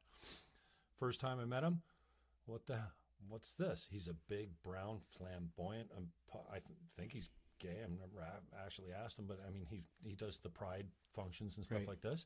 And I'm looking at him, and I'm like, dude, it's weird, man. And I see him the same next day, and and then I have to give him a ride. He just happens to be a mutual friend of a friend of mine, and so I'm giving him a ride. And he's an artist, so he asked me to put his CD in the deck, and I'm like, yeah, I'll put your CD in the deck. And he's in the back seat of my car, and he's going, well, can you put it in now before we get there? And I'm like, now? Yeah, before we get to Niagara Falls, so we can all listen to my disc. I reluctantly put the thing in, but I'm hating on this guy the whole time because he's big. He's a 6'5", big, brown, flamboyant. He's not like me. Right. And right away, my gaydar or whatever it is goes off. I'm like, dude, get away from me. I'm not tolerant. Is my first reaction. But the whole time I'm processing. Jim, you're doing that as an adult.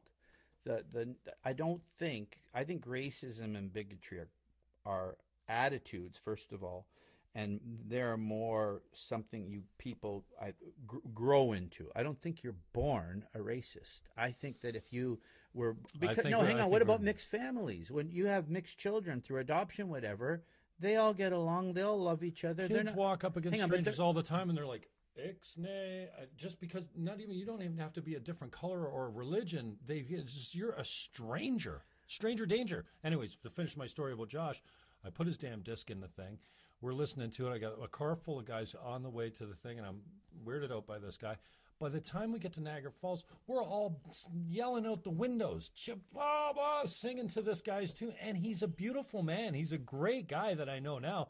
Now I see him as actually a beautiful human being, as opposed to a guy that I kind of was not fearful of, but like, you're just like, well, you're like, no, stop. Right. You're different. But how about, I think that's natural. How about this? Unless we start the conversation by saying, listen, it's natural to fear people that are different from us, then that's where that conversation have to start. Because if we start out the conversation, which we always have been saying, hate is bad, and it's learned, then we're not getting anywhere. If we start out from the standpoint that, no, hate is actually pretty inherent as a human being. Right. It's in all our hearts. We're not tolerant. It's hard work to be loyal to your wife. It's hard work to be inclusive of the people that are brown and speak differently or loved the same sex or a different sex than you or worship a different God. It's very difficult to be tolerant and loyal and inclusive. And I'm hoping that if we started the conversation, though, with that self-admission that we're all broken sinners, then maybe we'll get further down the line because we're getting better. I'm all for that. But we're getting better, right? I think, Jim, I might get common ground on you. First of all, the spirit is willing, the flesh is weak. Yes, this nature, I still call it, inherent sin in us and our sinful nature. And I think whether people believe in that or not, we certainly are. You might go to the extreme of born, we are bigoted, we are racist. We certainly have a prejudice, for sure. And I think we all battle with prejudice in terms, what is prejudging. We see somebody and instantly our mind puts that person in some type of a category. That's our nature, whether it's a good category or a bad category, right? Depending on how they look.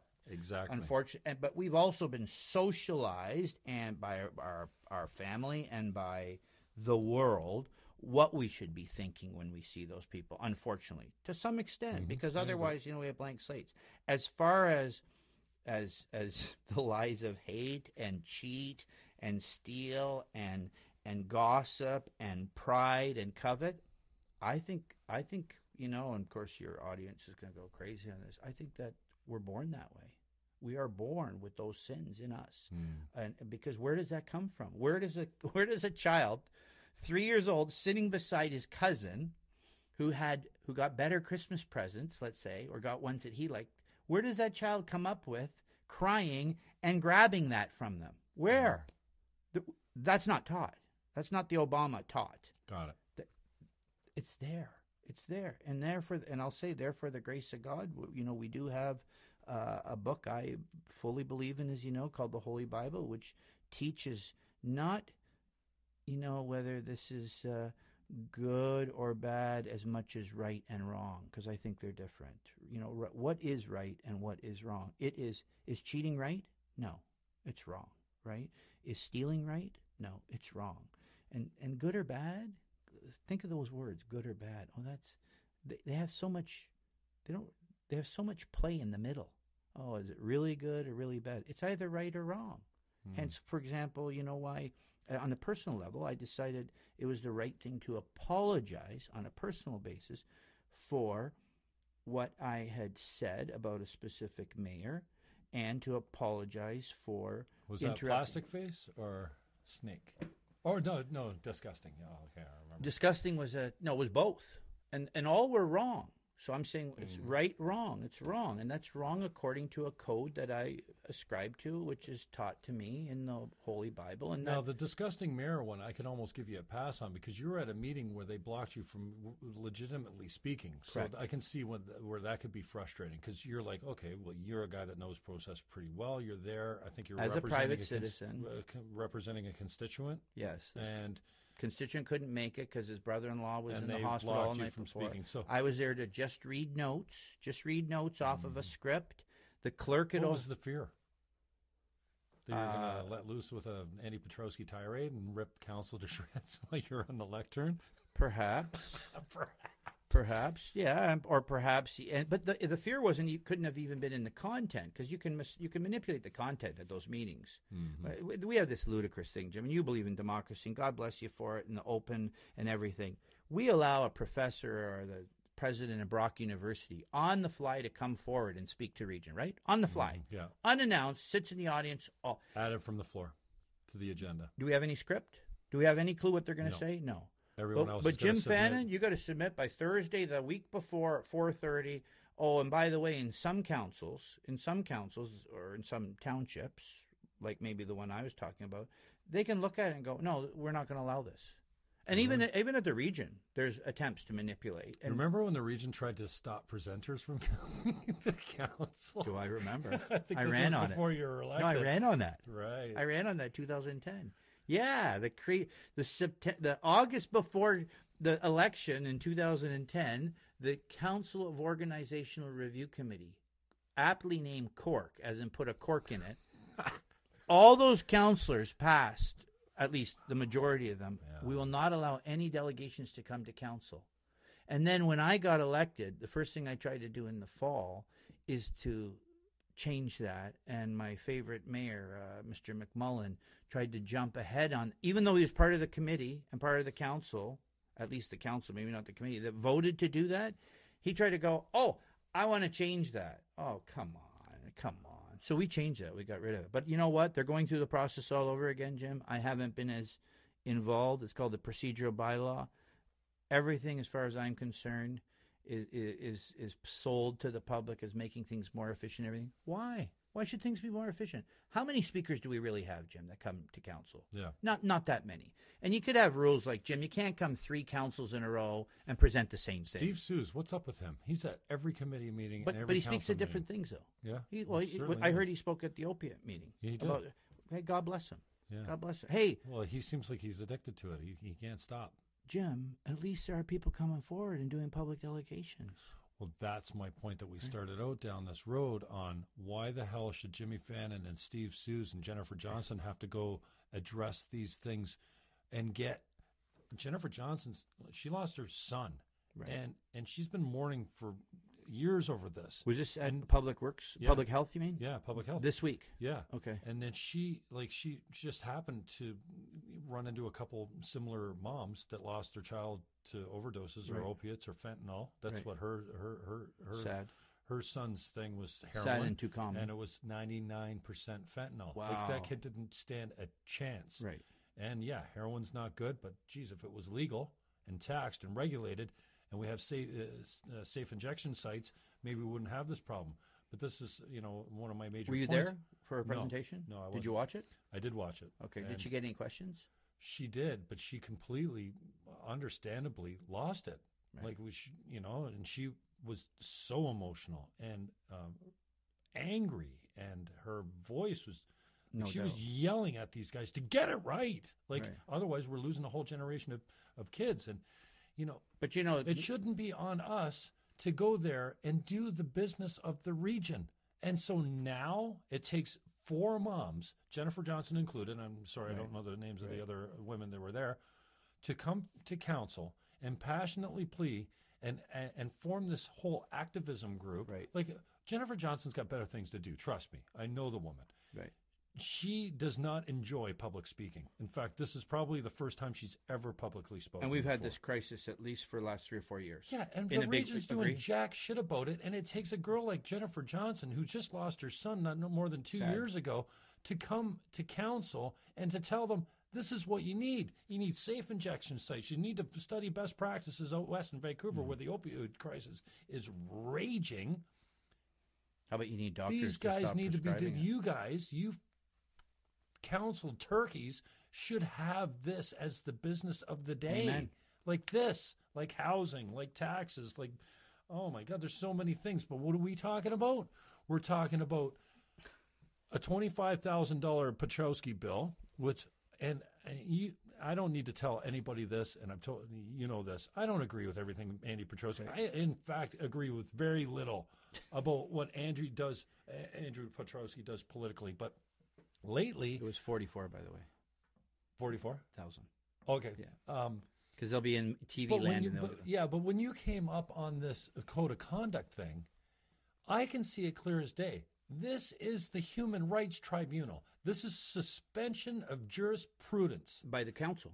By the Integrity Commission. Yeah, with the support of council. Absolutely. 100%. And this is there are only 2 people wrong. vote against it. And I don't understand how any code of conduct, and that's why when you challenge this, I was like, go for it, man, right. Because all these you'll change every code of conduct in the province and possibly Canada by saying the code of conduct cannot contravene the Charter of Rights. Amen. And that's why the Liberal judge squashed me down, because he knows that if it goes past him, which it could through appeal, but if he was forced to rule on Charter of Rights, which he tried to ignore all throughout his decision when I tried to get that injunction, and shame on him, and I'll say that openly, shame on him, and I said it openly anyway, because they all come from their pool of liberal lawyers, and then they get up there, and who does he work for? He works for Kathleen Wynne, who pays his check.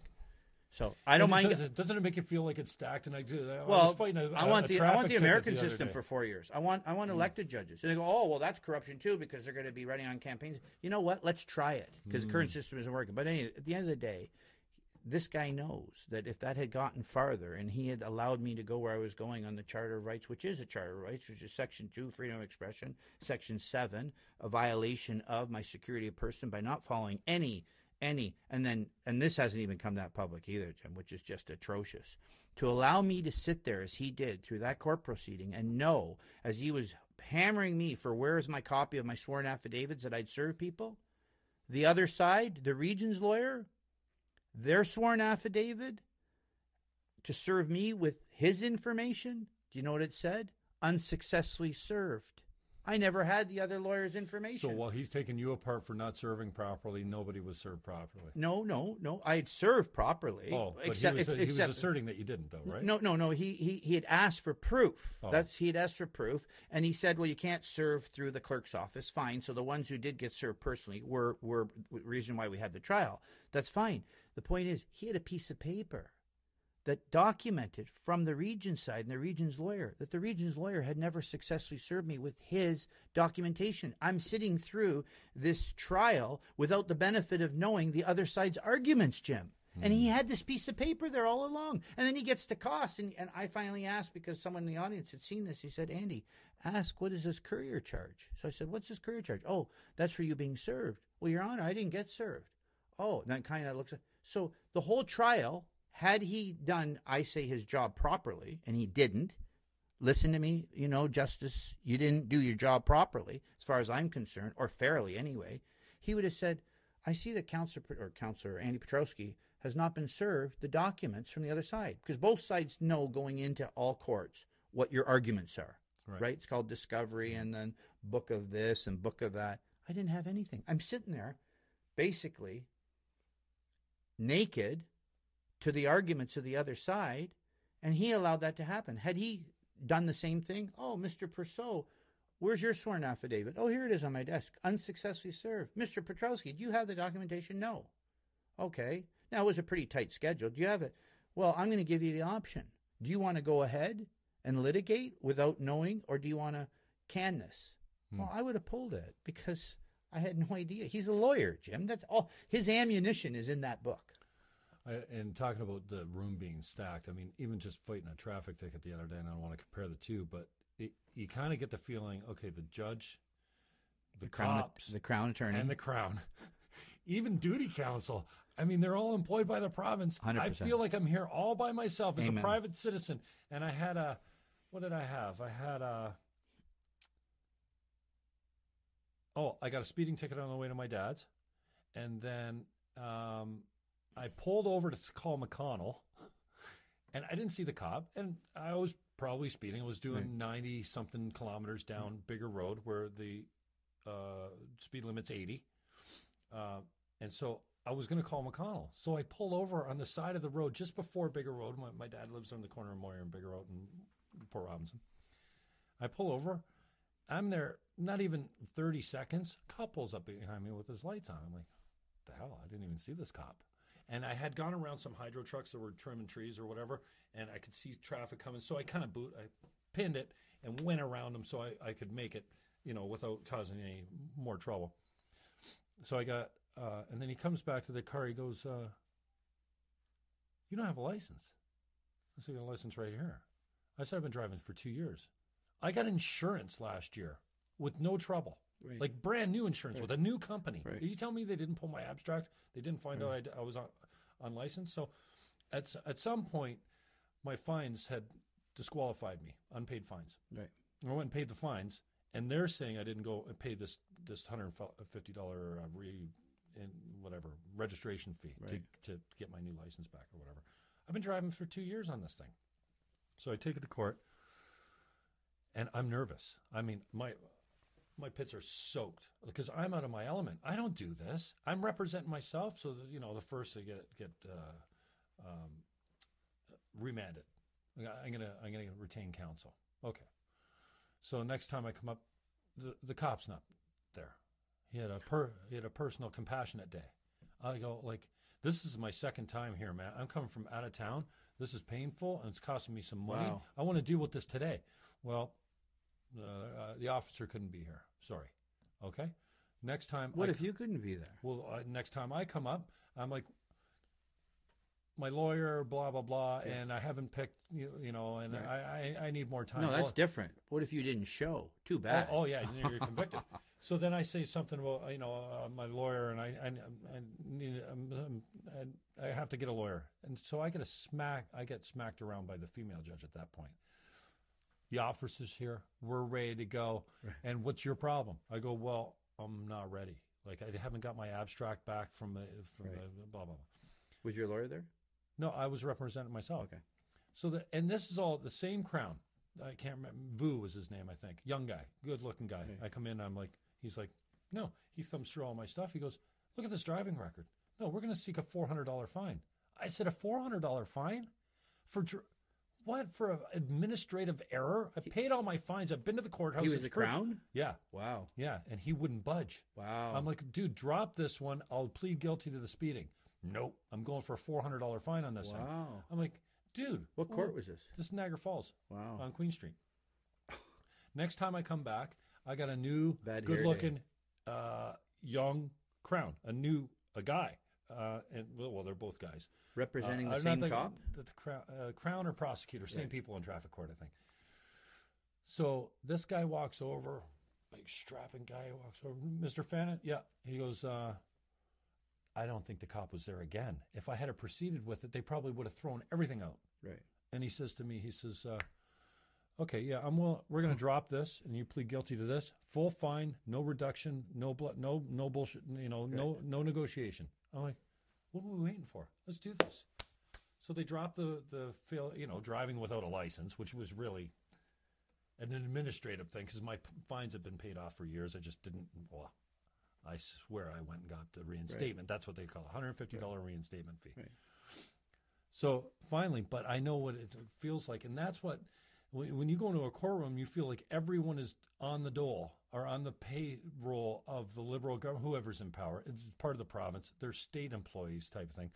So then when you bring up this whole integrity commissioner thing and, the fact that you're 24/7, it doesn't matter if you're up north in a boat fishing, I know you like to use that analogy, or your Twitter account. Bullshit, man. I will not stand for anyone that's going Jehovah Witness, Christian, or whatever, when they go handing out pamphlets door to door, that they are breaking a code. Correct. At the region. Thank you. And so the code of conduct, when this whole thing came up, I'm like, you can't have a code of conduct that breaks the Charter of Rights.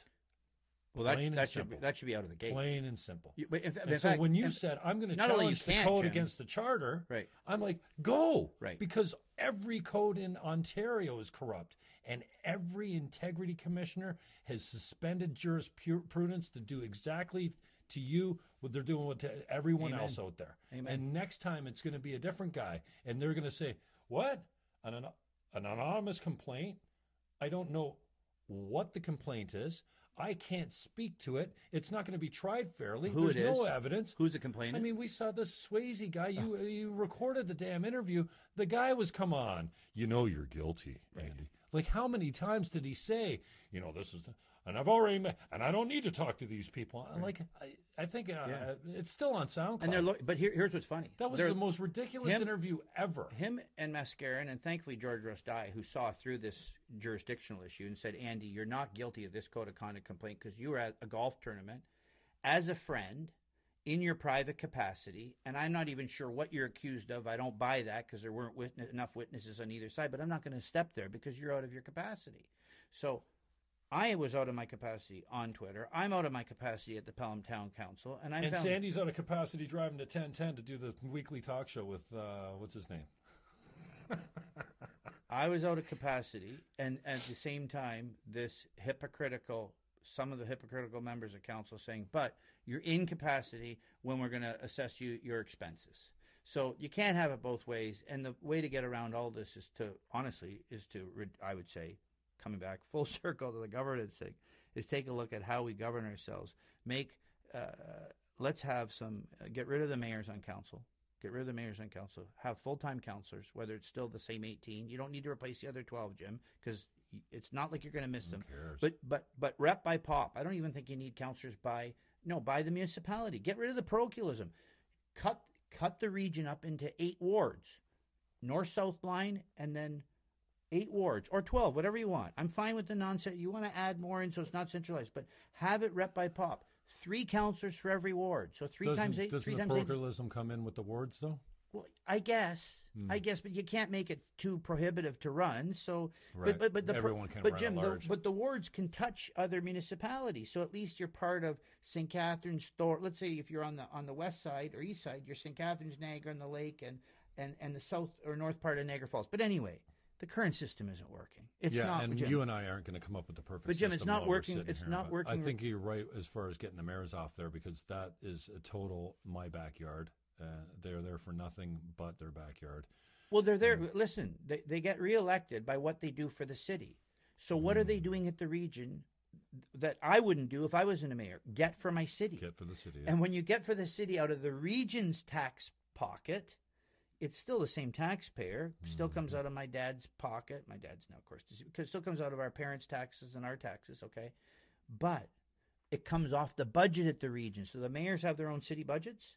Well, they don't want to see the St. Catharines budget go from 100 to 110. If the mayor, God bless him, can get a $10 million project from the region, Jim, spread out across the region, right? Mm-hmm. He's still getting the project done, but it's not affecting his budget. So isn't that funny? The taxes at the region, this is true. The taxes at the region, don't tell them this. So don't make sure they don't listen to this part. They could bust the taxes up at the region 10% more. Like on $350 million, and add a $50 million, use that entire $50 million, Jim, for their city's benefits, right? All those mayors can go together. And besides, they do go together. They have mayors' meetings, Jim. We don't have 18. If we had 18, we'd already be quorum, right? Because 30 councillors, half of 30 is 15. We'd be at quorum if we had 18. They're at 12. They're three away from They're three away, and the ombudsman's saying that's okay. But they can still have meetings, Jim, that discuss specifically how they're going to vote about regional issues. And that's not considered a meeting outside of council. And it's you scratch my back, I scratch yours. So I'm well, sure. We saw that with the airports, right? The airports is the best example. Oh, yeah. Yeah, that blackmail that we had to take that grass patch up there in Pelham that Mayor Augustine gets up when I say grass patch. Well, that's what it is. There's not one municipality at upper tier in Ontario, or probably the universe, that owns something that kind of, let's just say, grass patch. It is. No, but nobody owns such a small airport like that at the upper tier level. Even Jim, I don't want to take over this one. Let the cities run it. Let it go broke, and let the private sector. Who's on it now? Is this Niagara Falls, Niagara Lake, and St. Catharines? Yeah, and Thorold opted out because they don't want to pay the head tax. So St. Catharines, Niagara Falls, Niagara Lake. Correct. And they can't afford it, so they're trying to dump it on the region, get the region to pay for it. So the South mayors say, "Well, we don't want to participate in that unless you take our millstone around our neck called Pelham Airport, or whatever it's called, the Dorothy Stratton Airport, or whomever." I'm sorry, I don't remember because it's really not something that grass patch, right? And you take ours. That's an example. You take ours, we'll take yours, and then we'll sink millions into it. And the plan is sink millions in from the region taxpayer, upgrade it, and then nothing will happen, because I can't believe that airline going back and forth to Toronto is financially very viable. There's a plane service there. We never hear about that. Right. By the way, if it disappeared, we'll never have anyone come forward and say, "Oh, by the way, I take that 3 times a week." Pardon me? Well, you're not going to have everyone stand up and say it. That's what. No, but if it disappeared, I don't know if it has. So if you're still in business, God bless you, because nothing seems to work across the lake: ferries, planes, whatever, hydrofoils. The point is this: it's dump money in, and of course all the local contractors, sorry, I shouldn't say local. The contractors will benefit very handsomely from all the upgrades. Good, make work projects for all of them and their employees on the taxpayers' back, and then nothing will work because we'll just have beautiful, empty plazas of airports, and then what are we going to do? Sell it to somebody maybe for $1. What's Collingwood doing right now? The Clearview Airport? They want to get rid of it. They've admitted we can't take care of it. It's on the market. Just put this airport that these mayors really can't afford, and I can see they can't afford it. It's not viable. There's not enough traffic. Well, they can't sell it either, so they want to find a sucker like the region to buy it. No, but then sell it to somebody for $1. Give the private sector a chance to make something with it. To get out of the business. To get out of the business. And there's money in the fuel. There's money in the hangars. Maybe somebody can minimally, Jim, keep the pulse going through that. Like, you won't be closing it.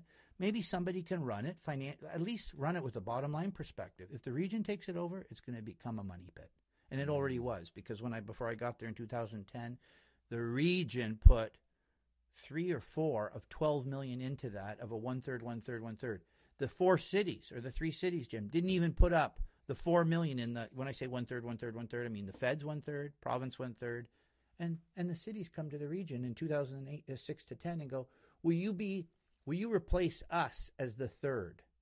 The region paid a third for an airport. They have absolutely no, you talk about governance? Where was the governance connection between the region and that airport? Those 4 municipalities. Where was it, Jim?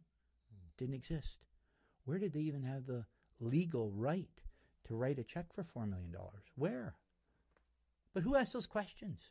So I'm against it because I think I'm not against an airport if it can be financially viable. I'm not against anything. Hey, if we can somehow wave a magic wand and Niagara becomes a place the entire world wants to descend to and visit and everything else, Niagara Falls and wine country, I'm all for that. But Jim, I'll tell you something. I don't trust what the people who want to do this really want to achieve, and I darn well know it's going to cost millions and millions and millions of dollars. And I say openly, I don't trust, and then I'll have other councillors go, does that mean you don't trust me? You wear it how you want to, Mr. or Mrs. You wear it how you want to. I do not trust. And that is what my job is. My job is not to get along with staff. Be respectful, sure. But I'm allowed to challenge, and I'm allowed to debate. They can't stand it. It's like, why are you browbeating staff? As soon as you ask a question, why are the tanks leaking in Niagara-on-the-Lake? Brand new sewage treatment plant, which we haven't taken over yet. I'm browbeating.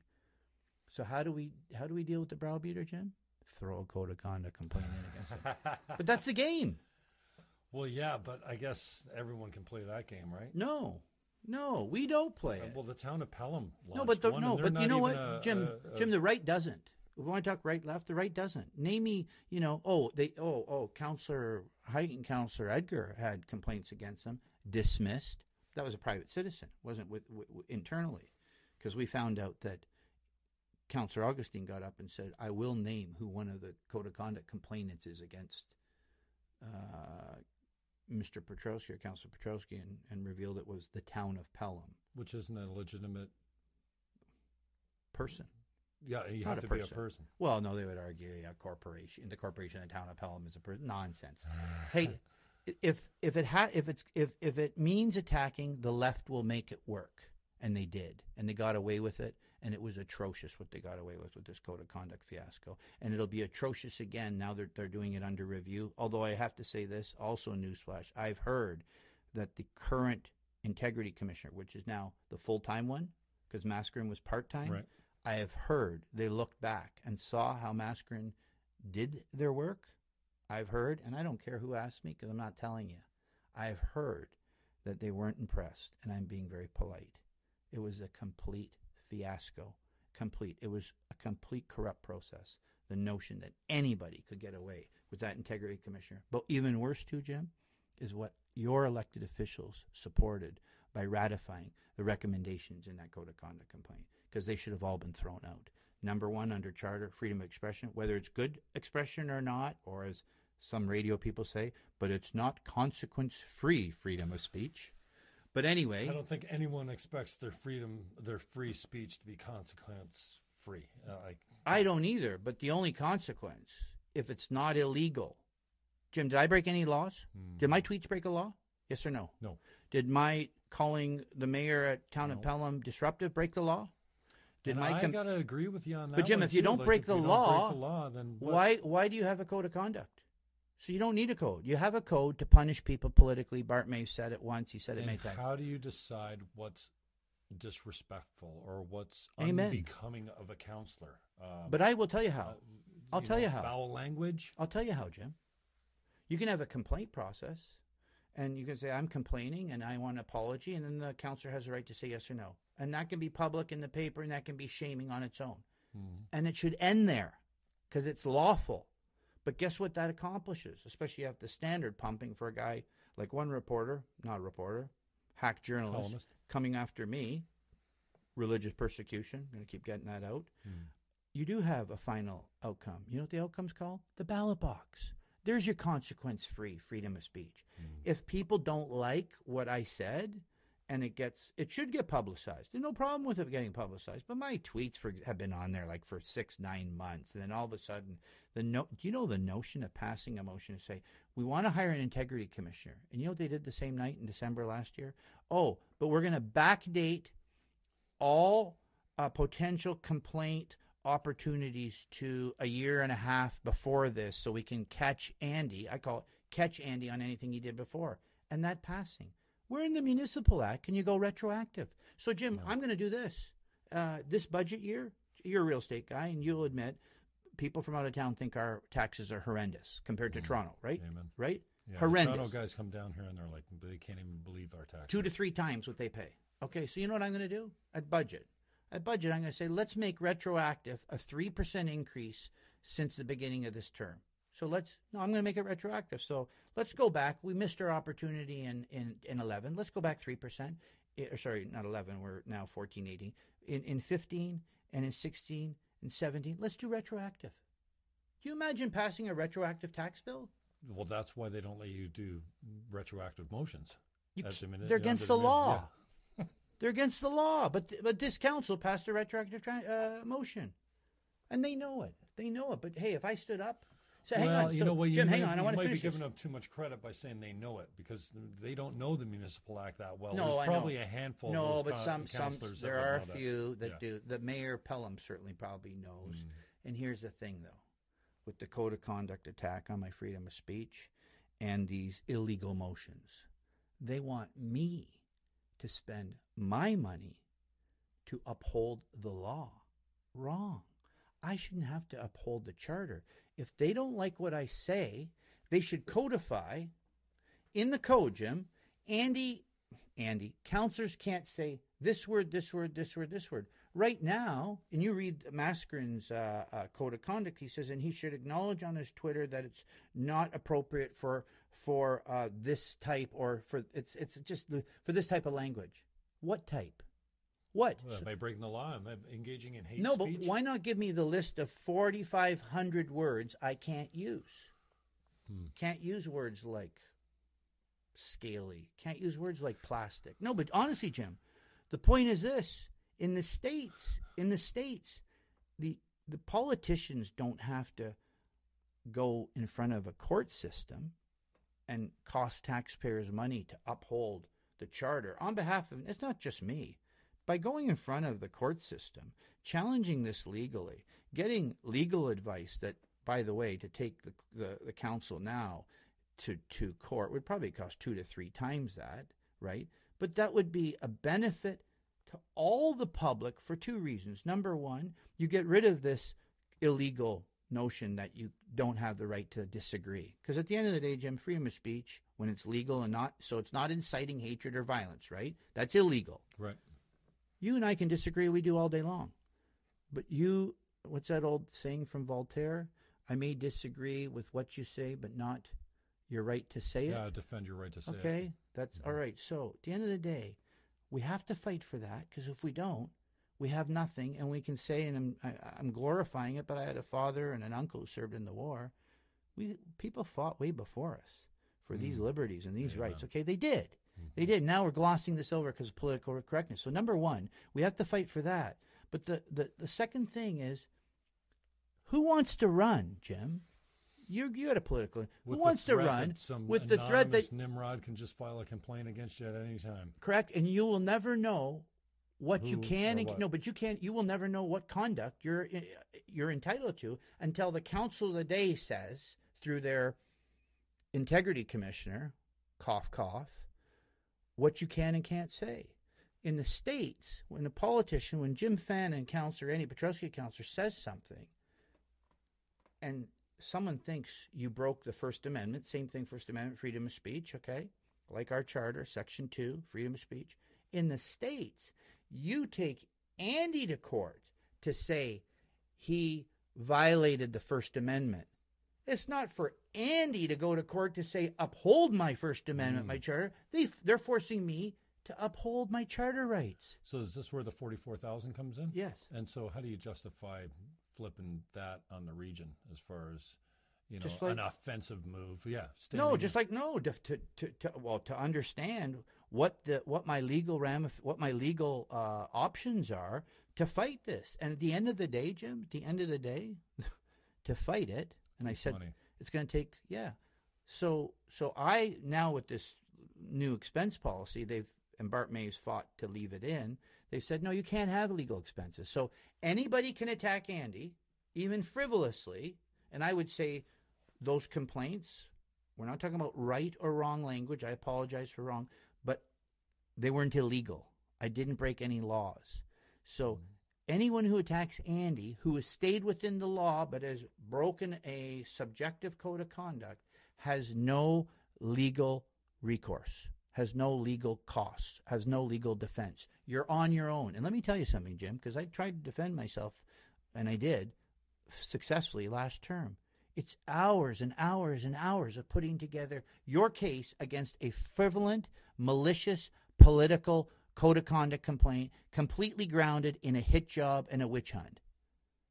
So Andy, part-time Andy, making his $25,000 a year as a regional counselor, because I'm exposing all these deeds at the end of the day, or challenging staff, and some counselors don't like it and are using or just asking questions. Just asking questions. Because some counselors or members of the public who are in bed with those counselors want to come after me because I'm rocking the boat called status quo. So we have a thing. We now have a thing. We can go after Andy. We have a way to take him off the rails forever and constantly. The code of conduct. Because Andy can't hire a lawyer to defend himself. So we will swamp him. And as long as we get a liberal-friendly integrity commissioner, which the last one clearly was, and as long as we get a guy who will throw, and isn't this funny, as a lawyer, he's all day, he's in a court representing his clients, and he has to adhere to the principles of natural justice, know your complaint. Like, does anyone ever go into a courthouse, Jim, and the table beside you is empty? The defendant or the plaintiff? You always know? Do you see your plaintiff? Yep. Does the judge say, this is what you're charged of, Mr. Fannin? And by the way, after their side, do you get to present your side before the judge or jury picks it? Oh, in this case, you don't know who you are. You don't know what you're charged with. You don't get a chance to present your case. And by the way, Andy, and other counselors, and other Jim Fannins who may want to run in Niagara, you're on your own now. So how's this going to change then with the new integrity commissioner, with the so-called new code of conduct? How's anything? Well, there's a bunch of counselors. No, they're fighting hard. Some of them, Tony Quirk and I think Councillor Valpatti brought forward a motion to try to capture this term of official capacity. That, yes, Jim, I agree. When I'm there at council, or when I'm doing region business at the region, or I'm representing the region out in the field, which, by the way, is exactly how Brock structures their student code of conduct. Go and look at it. It's online. It says you are a student when you're on campus, period. Right, okay. When you're on campus. Or an official capacity. Or an official capacity officer. So if you're on campus. Which is pretty clear. I'm here representing Brock. I'm here representing the region. And I guess that means if you're at that bar at the back, what was their bar used to be called? Isaacs. At Isaacs. There was one actually on the edge there. It was the escarpment when I was a little kid, because we used to climb up the escarpment, hear the rock and roll and everything. But anyway, that means you're on property, you're on official capacity, right? You're under our rules. Makes sense? Sure. Makes sense. Okay. Even after hours. I mean, hey, you're in the cafeteria. We expect you to behave according to the code of conduct of students here. Like, don't throw your pudding cup at somebody or whatever. But the region, because they can get away with it, and because there's liberals in the media even, I hear on the radio going, I think they're on the clock 24/7. Ridiculous. Nonsense. And if they are, then pay me to be on the clock 24/7. My dad was a doctor. He wasn't on the clock 24/7. Is there no precedent that's ever been set on this before? Like, no, this is capacity. No, this is not. There are codes of conduct in the province that specify capacity, and I think Councillor Quirk and Councillor Valpatti pointed to it, so they do. But cowardly Liberal government, Kathleen Wynne and company, when they just did the amendments, Jim, to the Municipal Act, didn't touch anything like that. No, you can have a code of conduct in Belleville and a code of conduct in Atikokan, and one can make you accountable 24/7. The other can make you accountable just when you're in the councillor chamber, for that matter, at two extremes. She has allowed the code of conduct to be, Jim, it's a Wild West. So what should have happened? Simple. One code of conduct. One code of conduct across the province. 3 integrity commissioners employed by the province that come in, but then won't they be employed by the win or the ruling government of the day too? Apparently, but at least you have, I have some faith in the appeal court system. The appeal, take it out of the local judges here, which are all reading the newspapers. They're all reading the papers. The decision comes down, you have recourse to appeal it. And then you have recourse to appeal it. You can take it higher. And by the way, if you take it higher, you should have an opportunity to have your costs paid for. And you know what? It sucks that maybe the taxpayer has to. But Jim, cops here in Niagara, who are accused of confused of all sorts of things, suspended with pay, and who pays for the legal fees? Us. We do. Mm-hmm. And even when they get found guilty, who gets paid with the legal fees at the end? And when they go back to their job, who pays for their compensation? Why are they much different? Why? Well, because, they're public servants, they're employees or whatever. Fine. Who's going to say no to the cops? Pardon me? Who's going to say no to the cops? No, firemen have the same. But same, Jim, for any public sector worker at the region. $100 million. Is that what is that our 140? Okay. St. Catharines portion of the NRP budget, it's $100 million. Is that right? St. Catharines total municipal budget's about I'm suggesting it probably pushing 110, so it's at 100-ish. And of the 100, 1/3, 30 million, 35 million goes to the police, and another 25 million, get this, half to fire. 25 and 35? No. It's 60. 60% of the budget is for two professions. Important professions. And then throw on ambulance. When's the last time we had a fire? Don't go there with me, Jim. These guys are paying $100,000 a year to shine trucks and sleep on their backs. No offense to the firemen, but seriously. You're talking about night shift. We can't we go back to the volunteer fireman days? Well, there's still communities around Canada that have volunteer firemen, don't they? Communities right here in Niagara. Ask Mayor Bob Bentley what would happen to his budget if he had to pull his 95 to 100% volunteer fire department and replace them with union or Welland. Jim, they'd go broke tomorrow. They have volunteer fire departments. Now, I'm not weighing in right, wrong, volunteer or not, but the thing is this: how do you have two sets of rules? How come volunteer firefighters is okay in Welland and Grimsby? Grimsby, come on. Let's say this: built out to the urban boundary, houses everywhere. They are I would suggest a developed and mature urban community today, right? Mm-hmm. They're not the old, we're kind of in the same time era when we were here. They're not the old rural Grimsby anymore, right? They have the escarpment. They are a mature and developed urban. They have an almost all volunteer fire department. So they're running, Jim, a budget without the cost that St. Catharines covers of a basically 25% of their budget. So if you take, I don't know what Grimsby's budget is, but let's say Grimsby's budget is 30-40 million. And they're paying some volunteer, they pay stipends and all that. You throw on fire, it jumps to $55-60 million, and they know that. Fire, like full time, all shifts, 24 hours. So I guess, firemen are 24 hours. Maybe that's why counselors are 24 hours. Let's leave on that note for now. All right. Thanks for your time, brother. Thank you. Appreciate it. I don't know if we solved anything today, but it's always good to talk to somebody that doesn't. Well, I'm sure we've given the press a lot of food for fodder. Yeah. Like I said, my little byline, just because I'm being interviewed and Jim sharing his opinions doesn't mean I automatically agree with the opinions of this guest and the sponsors are not necessarily, although they may be, the opinions of the sponsors and guests. But they're all apparently fair game for the next code of conduct volley. Yeah. Right. Amen. So. All right, brother. Thank you, Jim.